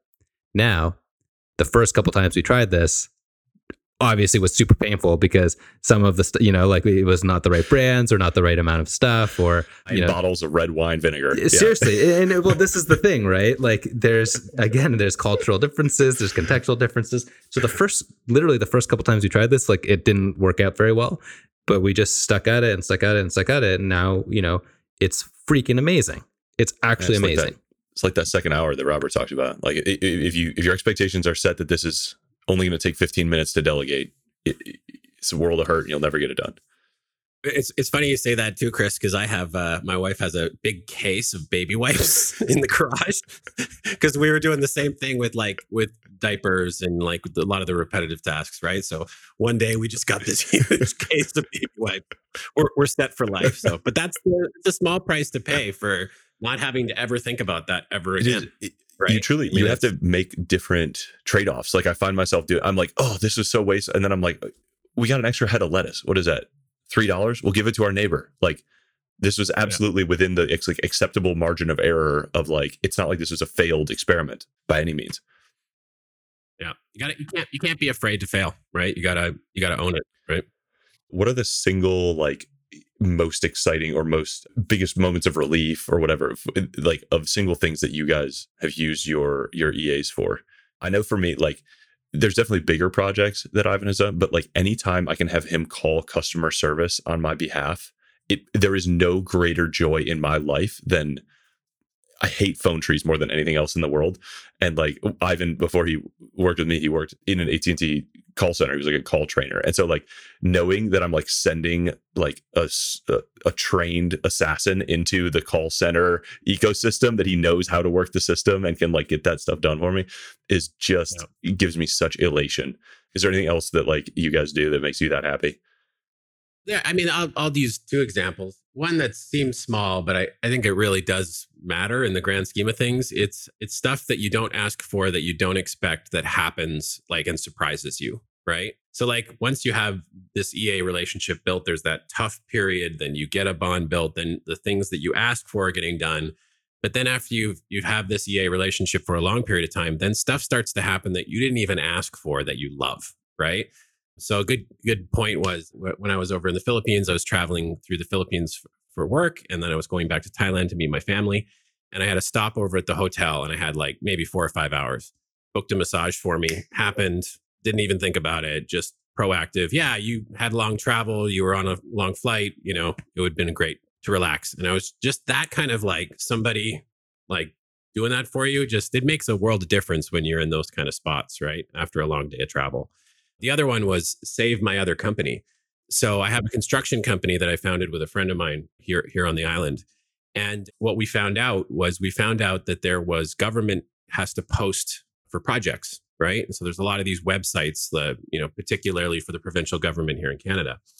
And so we would basically bid and all this. And so our EA just started bidding on pretty much every project possible that we could find using a set criteria that we had kind of built out, right? And when you can have that kind of like machine going, right? Which here in Canada would be so difficult to have that kind of a machine built, right? But when you've got remote support, right? You have that machine built, you can put lots of these bids in using data that's readily available, and you can just keep going. We've had like $250,000 contract wins just because of that process. And so from a cash flow perspective for the business, even if sometimes the profitability might be off by a little bit, right? You keep rolling, right? You keep moving into more and more projects, building credibility, right? And so it's things like that that I never would have expected that really, turned into an absolutely huge win just because you start to open yourself up to the possibilities of these other techniques as well, right? So, yeah, and I think one of the things that I didn't expect, right? Because this is not tactical. This is just peace of mind, I suppose. But before I had my executive assistant, sometimes it's scary to sit down and do work for, if you get into like a really amazing flow and you get into that flow state and like it's so amazing because you feel so productive and you're like, fuck, I put in a good day's work and like I'm going to sleep like a baby, right? And you can like actually sit there and like work for like 10 hours in a row. And for me, sometimes like if I get into a real flow state, you can go for like 16 hours in a row, and like it's like kind of weird, and not everyone will do that. But I'm sure everyone has experienced that flow state before, right? And especially if you're a high performer, you've probably experienced that flow state before. Having an executive assistant has given me way more of that flow state, not because of anything she's actually done or how strong she is necessarily, but because I know that someone's watching my email and I know that someone has got my back on emergencies. So I don't feel like I need to go and check and interrupt that flow state. And so that is like a huge under. We don't even really talk about that with anyone, and maybe we should. Actually, maybe that's my fault. Maybe I should be telling more people about that, because it's actually this like incredible feeling that someone has your back, that someone's watching out for things that might come in that they can take care of, because almost nothing is like you need to be reachable at all times, right? And maybe you can put on your emergency ringer or whatever it may be, but it's really, to me, just a special part of having an executive assistant or having someone that you can trust watching out for you is getting into those flow states. When you talk to somebody who's a prospective client, how does someone know when they need an EA, when they're like ready for that in their career, or what the like how to kind of look at the opportunity cost of, because I think the cost of this is lower than people think or would imagine. I mean, certainly it's not the equivalent of like of effort or cost of doing this in the US, where you're like, oh, I have to take on like a $50,000 a year expense, plus I have to figure out the overhead and how to manage payroll, and like, wait, do I owe this person benefits? Like all of the overhead around that. So what is kind of the tipping point of like, this is a no-brainer if, these either life circumstances or professional circumstances or, hourly rates, however you want to kind of classify it. Yeah. I'm financial advice. No, it's not financial advice at all, but I'll have an answer that is going to maybe sound a little bit snarky, but is really like what I actually believe. And that is, once you reach a level of comfort with yourself around how you want things done and how you're going to do things, you're ready for an executive assistant. if you can economically, if it economically makes sense in terms of, outsourcing some part of your own responsibilities. The place where we see the people not have success is if they can't articulate what they want, or they can't articulate how they feel about things. And that's why we see the people that are most ready to have an executive assistant are system thinkers of some sort, right? They have a system, or they have an SOP, a standard operating procedure for how they believe that things are going to get done. There are two other things that are essential. One is that the person needs to have an understanding of their locus of control. And when I say locus of control, I what I mean is like how comfortable people are giving up a little bit of agency. And then also, how comfortable are people with something that is not 100% the way that they themselves would do it. And so it's kind of like a perfectionist score of some sort, because we do see some clients come in and dramatically fail with us, right? I'm not going to pretend that we're perfect. We see some clients come in and dramatically fail with us because they either can't give up the agency that they need to effectively work with an executive assistant, or they're not comfortable with any type of quality drop off in something that gets done. And the way that I'll describe that is that imagine it was me and you, Eric. Imagine I was your executive assistant, right? Imagine I was your chief of staff and I was the chief of staff. Even if you're telling me, and we share a lot of context, right? We're both entrepreneurial, relatively young men in the context of everything. We share a ton of context. I probably know how you like certain things. We're not like super close friends or anything like that, but I probably have a really good sense of how you like things and what you would want done. And even if you tell me to do something, I'm not going to do it 100% the way that you would want to do it. I'm not going to understand 100% of your full intention, right? And you're going to have less agency than if you did it yourself, right? And now take that with an executive assistant. Then again, there's a socioeconomic divide, there's a international divide, there's sometimes a gender divide as well. Cultural, right? Contextual. Yeah. Correct. And so when a person is ready to have an executive assistant, they have to be at a certain level of comfort with themselves. They have to have a certain level of sophistication in the way that they're thinking. And they have to be able to understand at least where they're going to struggle, giving up some control, giving up some agency, because, the implicit trade-off that you make with delegation is you might not get 100% of exactly what you meant across, and you might not get 100% control of what you're doing, but you get every second of the time back. Right? Yeah. And if you have, I remember kind of doing the napkin math of like, here's what I kind of think my time is worth, like professionally. Here's what I kind of think my like leisure time is worth personally. And it's something we talk about in the course all the time. And then I kind of did the math on like, even if Athena's hours are half as effective, this is a 10x like ROI instantly. And I'm sure it's going to be better than that.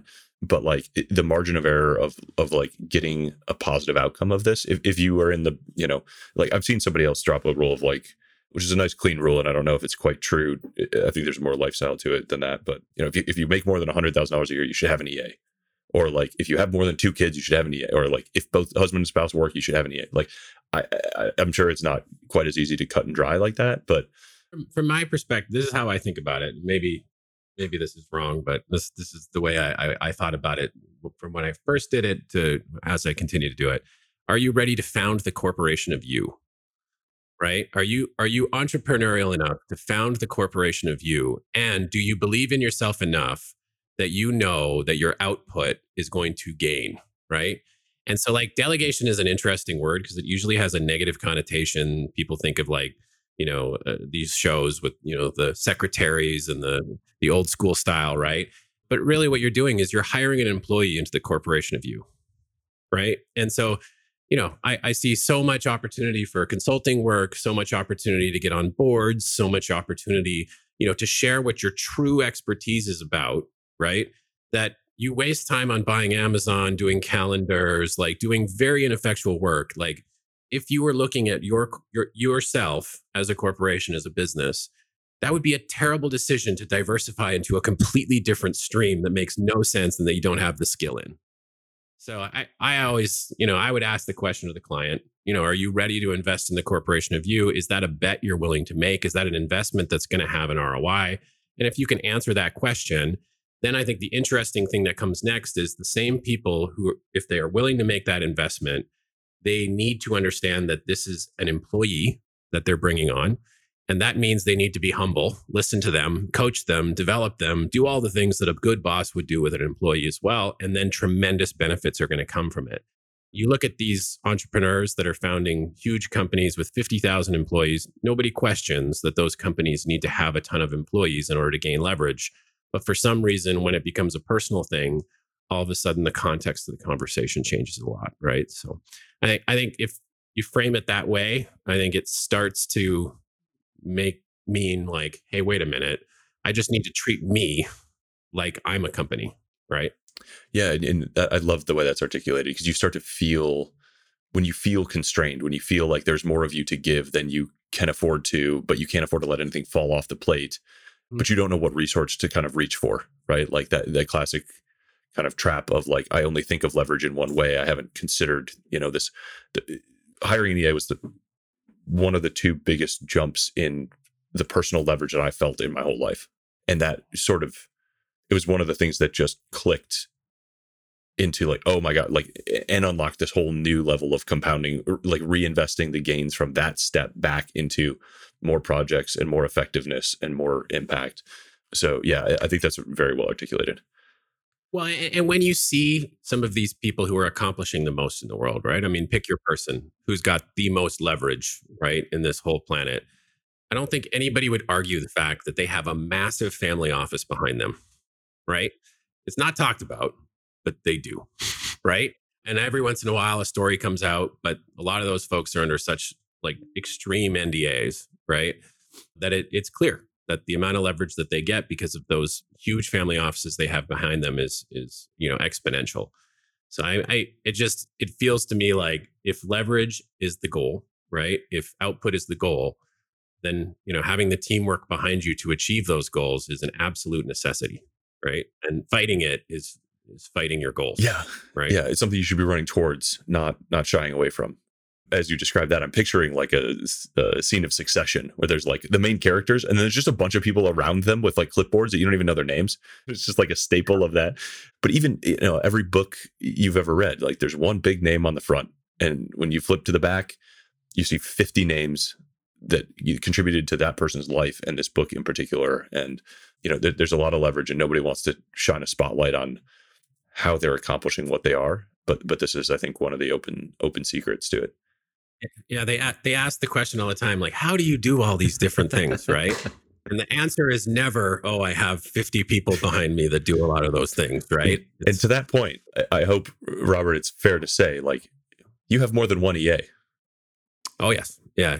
I have a team for sure. What is a team? So, what does a team look like? How does it work?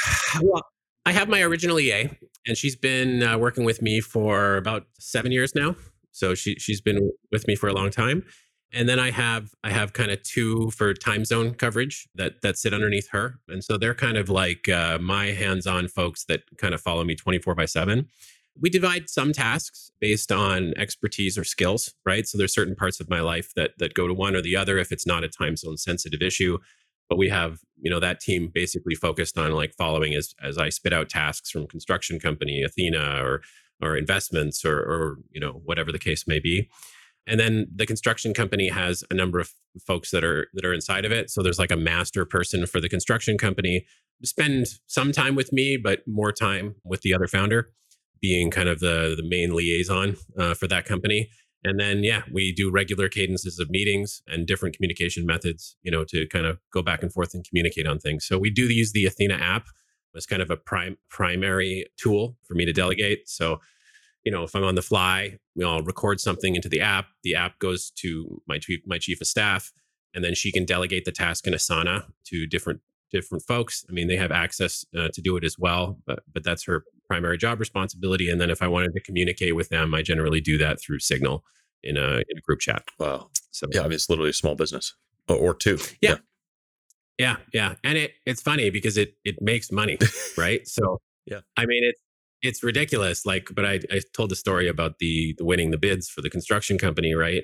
But setting up consulting, like getting on the boards of certain companies, right? Advisory roles, right? Like all these things are possible because a lot of the other stuff that I would before spend a lot of time on, I don't have to do that. And so I'm much more open to opportunities because, I'm not wasting and I don't feel so busy that I'm not going to entertain them. Right. So it's just a refocus of, where I'm actually good versus where I'm not.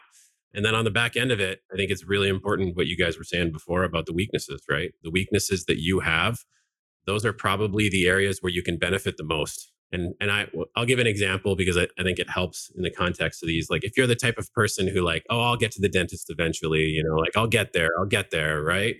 But you just kind of keep putting it off and then, it turns into a disaster, right? If you have like an assistant who's like good at that stuff and knows that that's a priority for you, all that stuff happens and you don't have to worry about it, right? And so what's the benefit of like not putting that stuff off, right? Having teeth. Yeah. It's funny, but it's so true. And I don't know what it is for every person. I'm sure every person has a thing. Yeah. I tease Chris about his haircuts, because he gets daily haircuts. That looks like it was shaved this morning. That's fresh. Yeah. Yeah, but he was doing it himself, so I was teasing him about it. But you get the point, right? It's like these things that otherwise you wouldn't think about that oftentimes frustrate you, that you just dismiss it within a few seconds. When that just gets offloaded, like Chris said, it gives you the peace of mind, but also it protects you against things long term that could hurt you as well, right? So yeah. And Chris, do you want to give us your version of that? I know you and your wife both have your own EAs, which kind of help you both in work and at home. Yeah, exactly. And, it just like any team, right? Like people fall into their own roles, and Sam is my EA and Zan is Mel's EA. And we do have like these kind of like family office meetings where we talk about what our priorities are, what's going to be important to us coming up, what the next quarter looks like. We talk a little bit about some of the things that need to get coordinated. Actually, something that has been really cool and really exciting for us is that we just tore down a house and designed it and built it up together over the course of the last year. And so the EAs were like pretty intrinsically involved in that. We're doing some landscaping now. So there's literally, I was a little bit worried because we're recording this and I wanted to be professional audio quality, but there are people in the back. Hopefully I'm secluded enough. There are people in the back just essentially like jackhammering the patio and back there. But all that to say, yeah, we have the family office that coordinates the daily administration of your life, making sure that the kind of the bird's eye view of what the calendar is going to look like. When are we going to see my family this summer? When are we going to see Mel's family this summer? What are the big things that are coming up? Like when were we traveling and when are we going to be able to see, person X, Y, and Z? And so just having a team coordinate your life when you get to a certain level of, how busy you're going to be. And again, once you're living a life that's intentional enough that you understand and you can be articulate about what you want to see happen, that's the time when having an executive assistant is just actually gives you real leverage, right? They're able to help coordinate the life that Mel and I are trying to build for ourselves, which is, again, that's the superpower. I love that. I think we started this, we did the first half of this answer, but not the second half, but that's okay. We can pick up where Athena is today now after a year of Robert's hard work and a good portion of Chris's. And then I'd love to see a little bit of like what you see this going over the next 10 years, like what the idealized vision of Athena can be in the 2030s. Yeah, where we're at today, we've got around 500 partnerships now. We started a year ago when I came on board. We probably had around 70, and many of them were part-time or kind of mixed relationships at the time. So today it's around 500. It's not a lot of businesses that grow 10x in a year. Yeah. Yeah, it's been some crazy growth for sure. And the demand is there, right? I mean, so that's why we're so lucky, is because the demand for these type of relationships is very much there. And it's whenever we do these podcasts, I have a conversation with Chris. I go, Chris, are you sure we should do this? Right? Because there's a lot of demand to get these kind of relationships, and and they're hard to build. Right? They take a lot of focus and a lot of really great people. Yeah, we've been on a hiring spree, bringing on really talented people like Chris and many, many others. We brought on a new chief marketing officer, a new chief financial officer. So really trying to formalize the company, build a lot of really strong practices. And that's what we're in right now. We're in build and invest mode. And where do we get to? We had talked in an original forecast that getting to an employee size of 10,000 people was the target for 2030. I guess I'm not as focused on that as I am creating really high quality relationships. And, I do want to get to a place where I continue to find new opportunities in other economically disenfranchised parts of the world, not just the Philippines.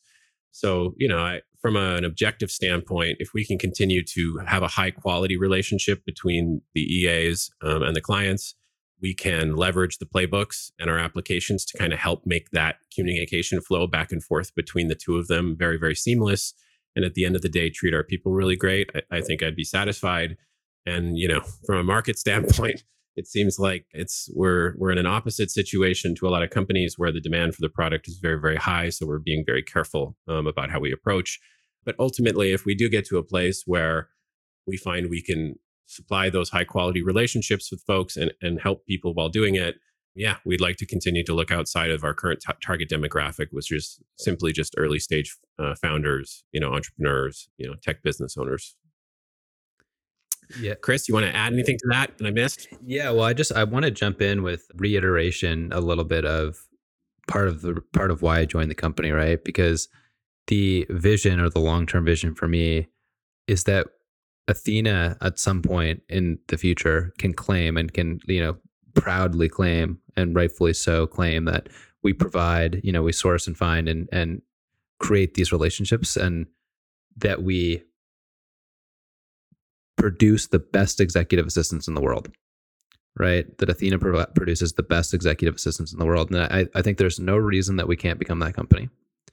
And I also think that we have this opportunity to do this incredible good, because it's like controversial to say that some people are, more impactful than others, right? And I know that the reality is I'll take that stance and we'll just say it, is that there are certain people in the world that are going to do a crazy amount. They're going to be insanely productive and are going to do a crazy amount of good and are going to march us forward and be insanely productive no matter what they do. And if that is our client base, and our sole mission as a company is to take the people that are doing the most in the world already and give them leverage to help them do more, and sometimes up to 10, 20, 30 times more than they thought that they could do, because we teach them how to delegate appropriately. We teach them how to, let everything else fall away from them. And we can do that while producing the best executive assistants in the world and giving people, exactly like what Robert said, from economically disenfranchised places in the world, and connecting them to these people and letting them be the right-hand person and changing their families' lives and their entire trajectory in life. That is that's the whole reason I joined. It's unbelievably exciting to me. And you have this opportunity to do this incredible good on both sides. And that's what I want us to become. Oh, I love that. That is this company's vision and mission strikes a chord deep within me on both sides of the vision. And everybody that I've met, you guys are generous enough to invite me to come to the Philippines and hang with you and meet all the EAs and be kind of a part of the family for a week or so. And the hunch that I had that was true just kind of kept becoming more obvious and more clear. There's magic in leverage, and there's magic in elevating people and finding extreme talent, especially when they're contextually in a disadvantage, and putting those things together. And I've seen just alchemy magic happen already, even at what is a relatively small scale compared to where I think we will get in the future. And I'm just really excited to see what happens as you guys keep adding zeros and adding playbooks and finding, new countries, new people, new clients, and seeing where we go from here. But yeah, it is almost unbelievable that you guys independently arrived at such a similar worldview and set of values and things to be excited about that I did. And we just kind of met in the middle, and Spider-Man pointed at each other and we're like, oh my God, this is great. I'm not alone. You gotta put the meme up now then, right? Yes, we will end with the meme. Yeah.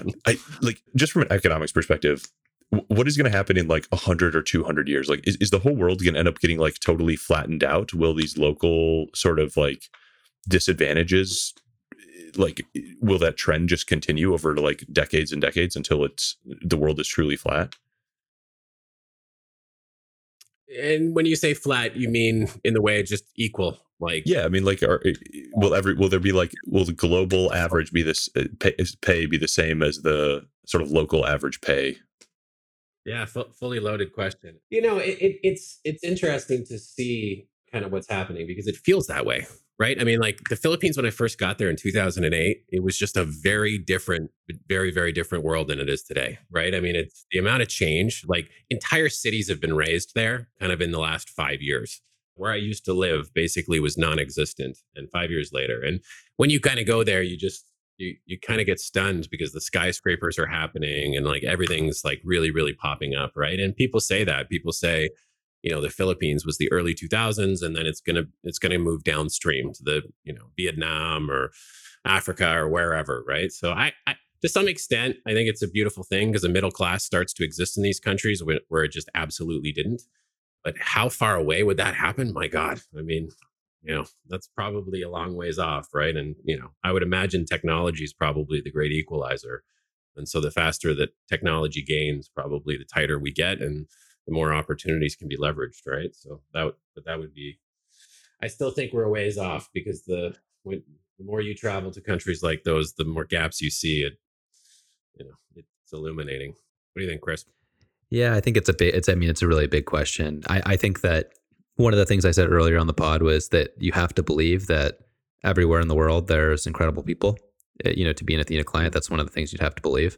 And I do think that over the course of 100, 200, 300 years and into the future, I'm firmly in the optimist camp. I know that being optimistic can sometimes, paint you as naive, but I would rather be, I guess I would rather be naive if being a pessimist is the only way to be seen as worldly enough. I do think that, things are getting better all over the world in a variety of ways. And I do think that one of the beautiful things that will start to happen over the course of the next century is that if you have enough talent and you have enough drive, you're going to be able to find your way to a beautiful life, whereas that might not have been true, over this past century. I think it will be true of the coming century, and so that I think is wonderful.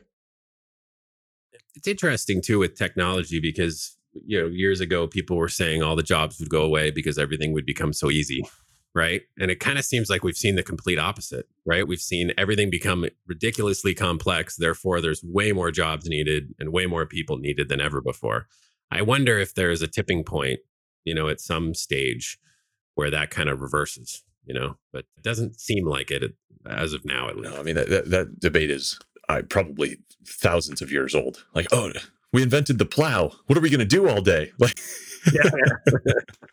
Yeah. No, I'm a deep believer that, not only do pessimists not produce, but that continued technology is another, form of leverage that just kind of continues to make everyone's lives better. And the more widely that gets distributed and the more widely opportunity gets distributed and talent gets, I think leverage somewhat naturally accrues to the high impact sort of individuals that Chris was alluding to. We all choose to work for people that we think can use our talents the best. We invest in the people who we think are going to put that money to use the best and produce the greatest thing. So like there's a very natural sort of economy of leverage going on.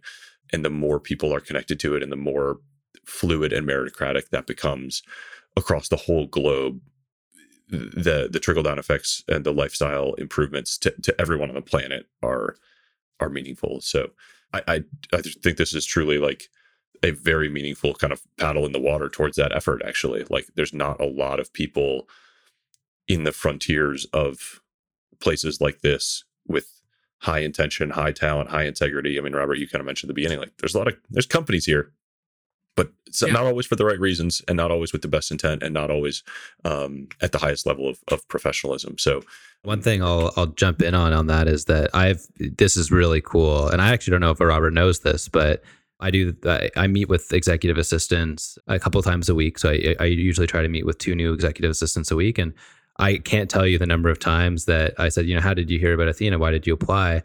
And they say, oh, I heard that it was a Robert Hayes company, so I wanted to apply. And I was like, holy shit, I think this guy is like, and I know about having worked with Robert for the past 8 months that he's an incredible leader, definitely the strongest leader I've ever worked with. And it's just, but to see that like that people are applying because they know it's a Robert Hayes company, like that's a special feeling as well. Thank you. That's nice. Too. Go for that rebrand, like a Athena, a Robert Hayes joint, or like a Hayes EAs. It's very cool. It's just, I think if you believe deep down that both people can win in any engagement, I mean, I think it just changes the whole context, right? So I said it earlier about the whole 1980s like philosophy, or a lot of companies quarter to quarter driving profits, at the expense of everything else. I continue to refuse to believe that it's not possible to have both parties win, right? And so when you have that kind of a belief, I mean, that's what we did at TaskUs for a long time, and it wasn't just me.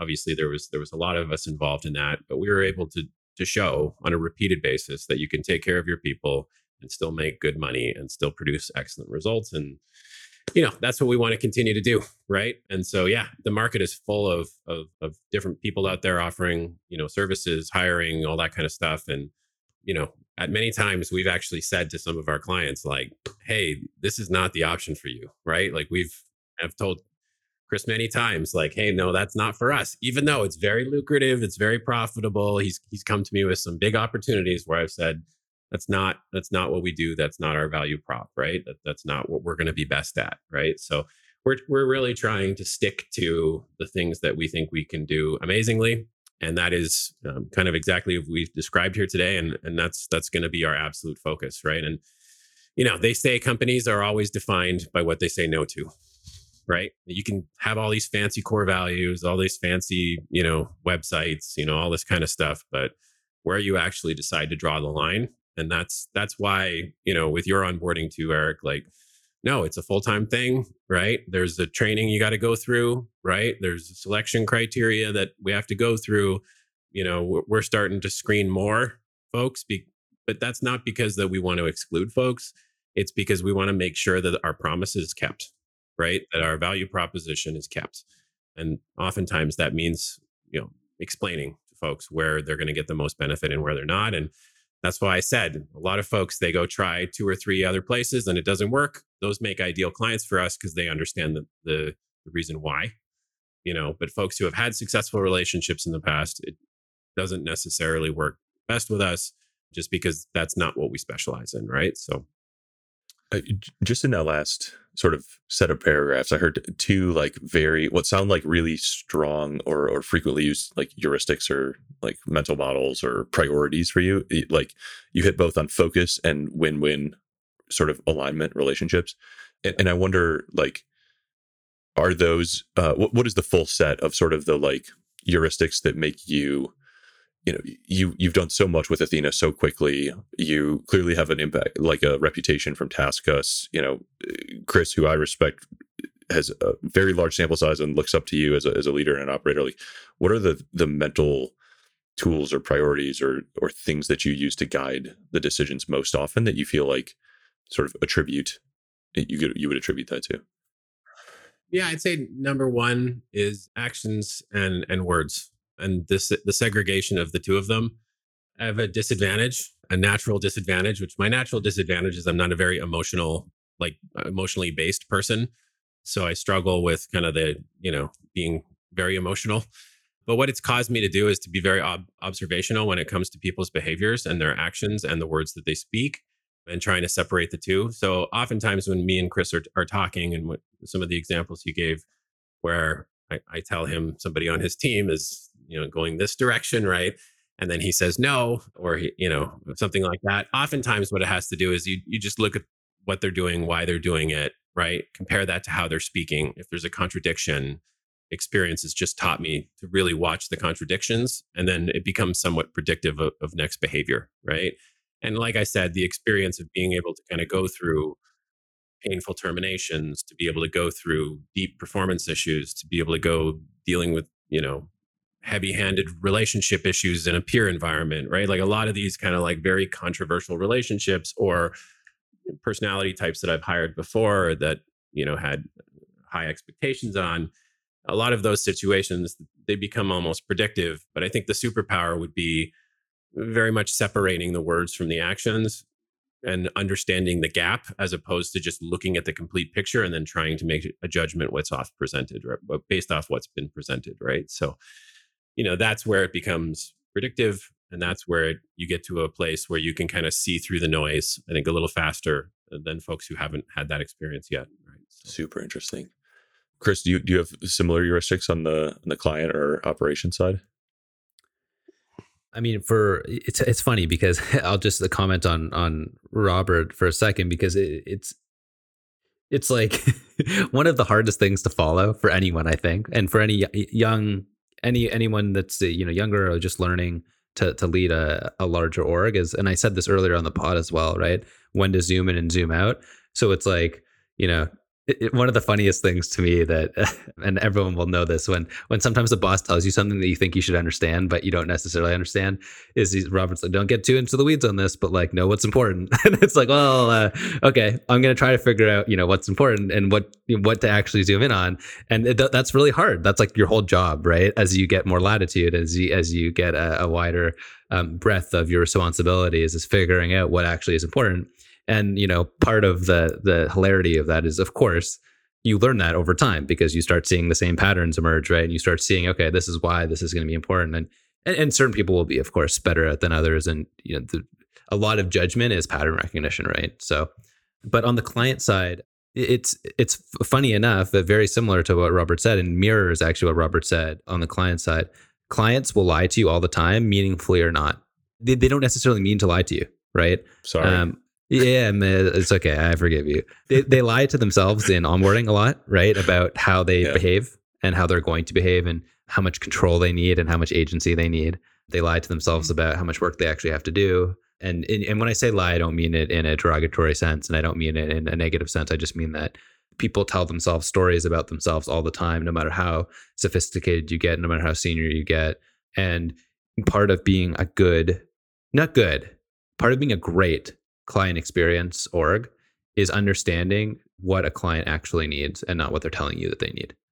I think that is the most important thing on the client side that I try to impart on our team, is picking up and doing a lot of that pattern recognition. Like, once you go through and see enough clients and they come through with their different problems and their different pain points, one of the things is actually, and this is actually a very common sales technique, right, is finding that person's pain and talking it back to them.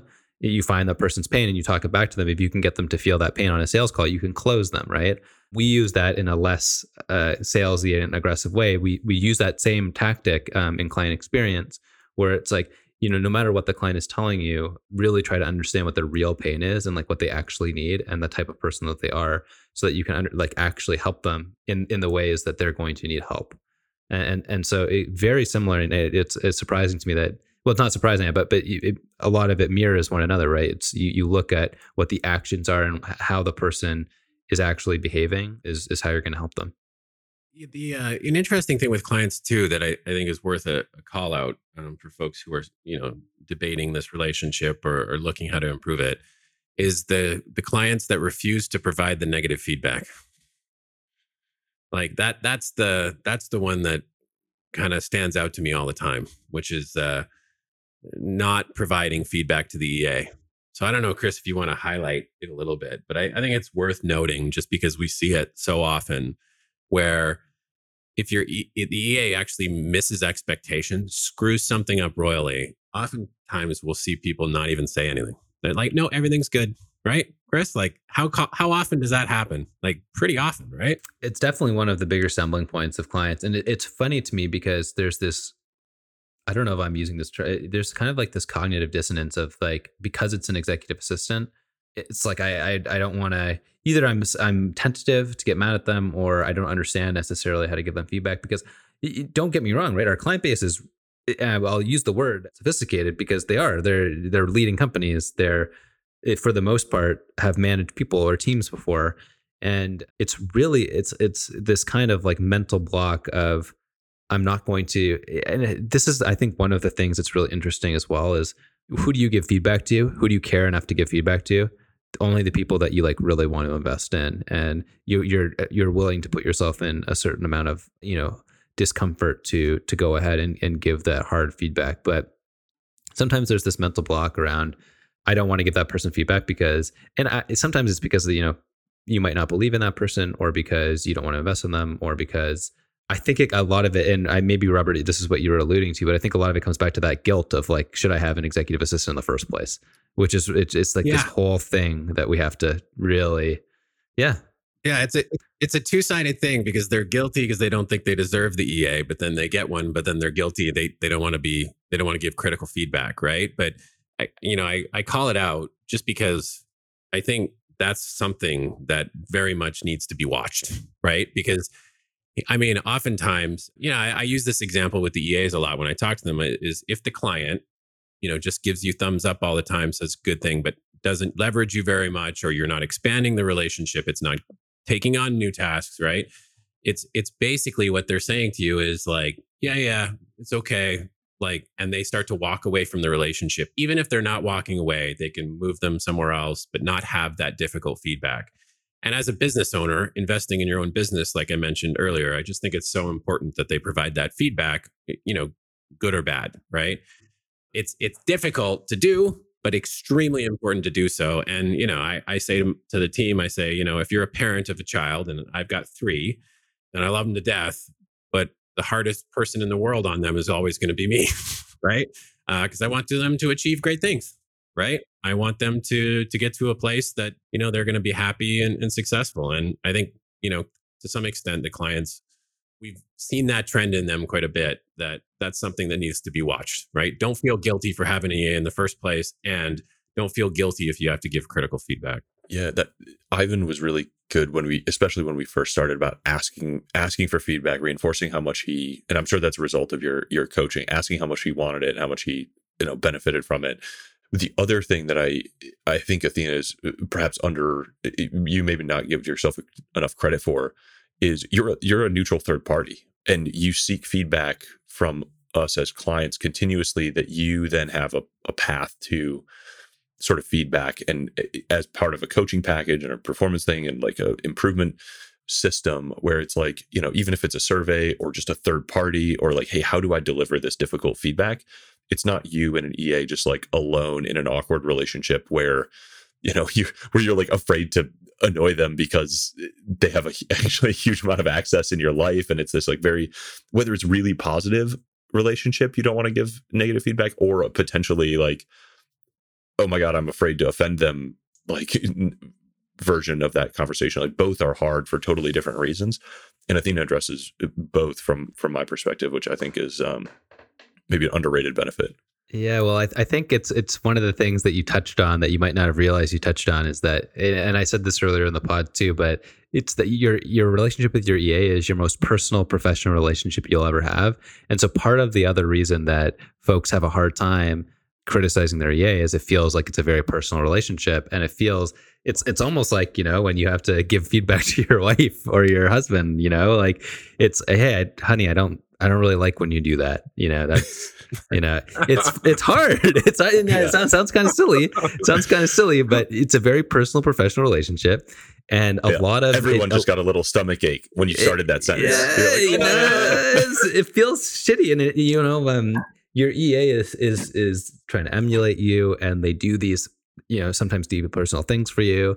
And it's such a personal relationship. And so it can be very awkward to give feedback, hard feedback or good feedback. And it is something where, and I'll take the analogy a step further. You say a neutral third party. A lot of our facilitated feedback sessions honestly mirror what I would, imagine like a marriage counselor looks like in some ways, right? Where it's like, tell me how you feel, and making sure that is really how the relationship continues to evolve. And so that's what that's part of, what we try to do in some of those sessions as well. Every time we talk about this topic or anything else, I'm just like so grateful that there are people like you guys thinking so hard about this problem and working so hard on it. It has definitely changed my life for the better. And I have recommended Athena to many people already, and certainly will continue to. I'm so excited to just kind of chip in on this journey and get a seat in the stands to kind of watch where it all goes. I love what you guys are working on. I love all of the EAs that I've met, and what a party Athena throws. Unbelievable. Unbelievable. You had a few drinks while you were there, did you, Eric? Did you go to bed early? You did go to bed early. Forced on you. Well, when we were walking through the the beach area there. It's like everybody's kind of grabbing us, trying to force drinks down your throat, right? It's tough working conditions over there with the beach front when the Wi-Fi reaches the beach, and and the rum comes in coconuts. It was great to see the happy group. Great to see, such a group of people excited about what they're doing, right? It was, absolutely great trip. And thank you so much for sharing your experience and motivating a lot of the EAs about like what the relationship can achieve over time, right? So thank you so much for doing that for us as well. We appreciate it. We have that problem sometimes where we do meetings like this to talk about the client side of the relationship, right? But it also helps us so much when we can share the client side of the relationship with the EAs so they can get the perspective on what it's like to be a client and what it feels like to be on that side of the equation, right? It helps them do a better job overall. And I think helps expand our vision as we look to continue to grow many of these relationships around the world over the next few years. Yeah, it's an incredibly exciting vision. Big things to do. Absolutely. Lots to do. Yeah. Well, thank you guys for taking a few hours out of your extremely busy and high leverage schedules to hang out with us. And I hope this has been impactful for everybody listening, and it brings them a little closer to feeling like they're ready to invest in the corporation of them. Yeah, just reach out to Chris's email directly so that Sam can you answer. You should. Yeah. Answer Yeah. Okay. We'll leave a link in the show notes. Thank you guys again so much for the life lessons and the personal lessons and the professional lessons. And it's been awesome to get a couple more hours with you. I look forward to the next time. Thank you, Eric. Appreciate it. It's been a blast. Thank you so much, Eric. Yeah, been an absolute pleasure. I appreciate you hanging out with us today. Thank you so much for listening. My favorite idea from the pod, I think, was Robert's question about whether you're ready to invest in the corporation of you. I think that's a great way to think about it, a great way to think about building your personal leverage, how you manage your career, your family, your investments, and your time. If you feel like you're ready for an EA to be a valuable member of that company of you, consider Athena. Go to athenago.com, sign up, go through that application, list me as your refer, check out the company. They publish a bunch of great stuff, and it's a wonderful crew. If you liked this episode, you will also love another episode featuring EAs with Michelle Penzak, who's the CEO of Squared Away. All of their executive assistants are military spouses all around the US. It's a wonderful sort of remote job, different take on the EA space. Other episodes that are very focused on kind of the corporation of you, Cody Sanchez, who manages dozens of companies and investments, very interesting systems in that one. And Andrew Wilkinson was one of our early episodes focused on people leverage. All of those are great places to go next. If you enjoyed this episode, thank you so much for listening. Appreciate you. Have a great week and be well. I really appreciate you hanging out with us today. This is all about laughing and learning, building leverage, and compounding our faces off. What our brains aren't evolved to comprehend is how much leverage is possible in modern society. There's a revolution going on, man. Go pay attention to it, get a part of it, get exposed to it. You're going to make money along the way. You're going to have fun. The call to adventure. This is the new form of leverage.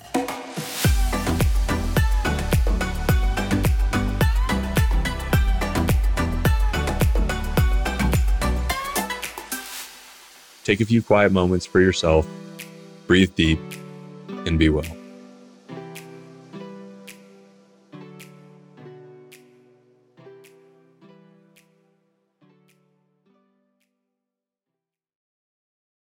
The Podcast Super Friends is a monthly meeting of 5 podcast producers.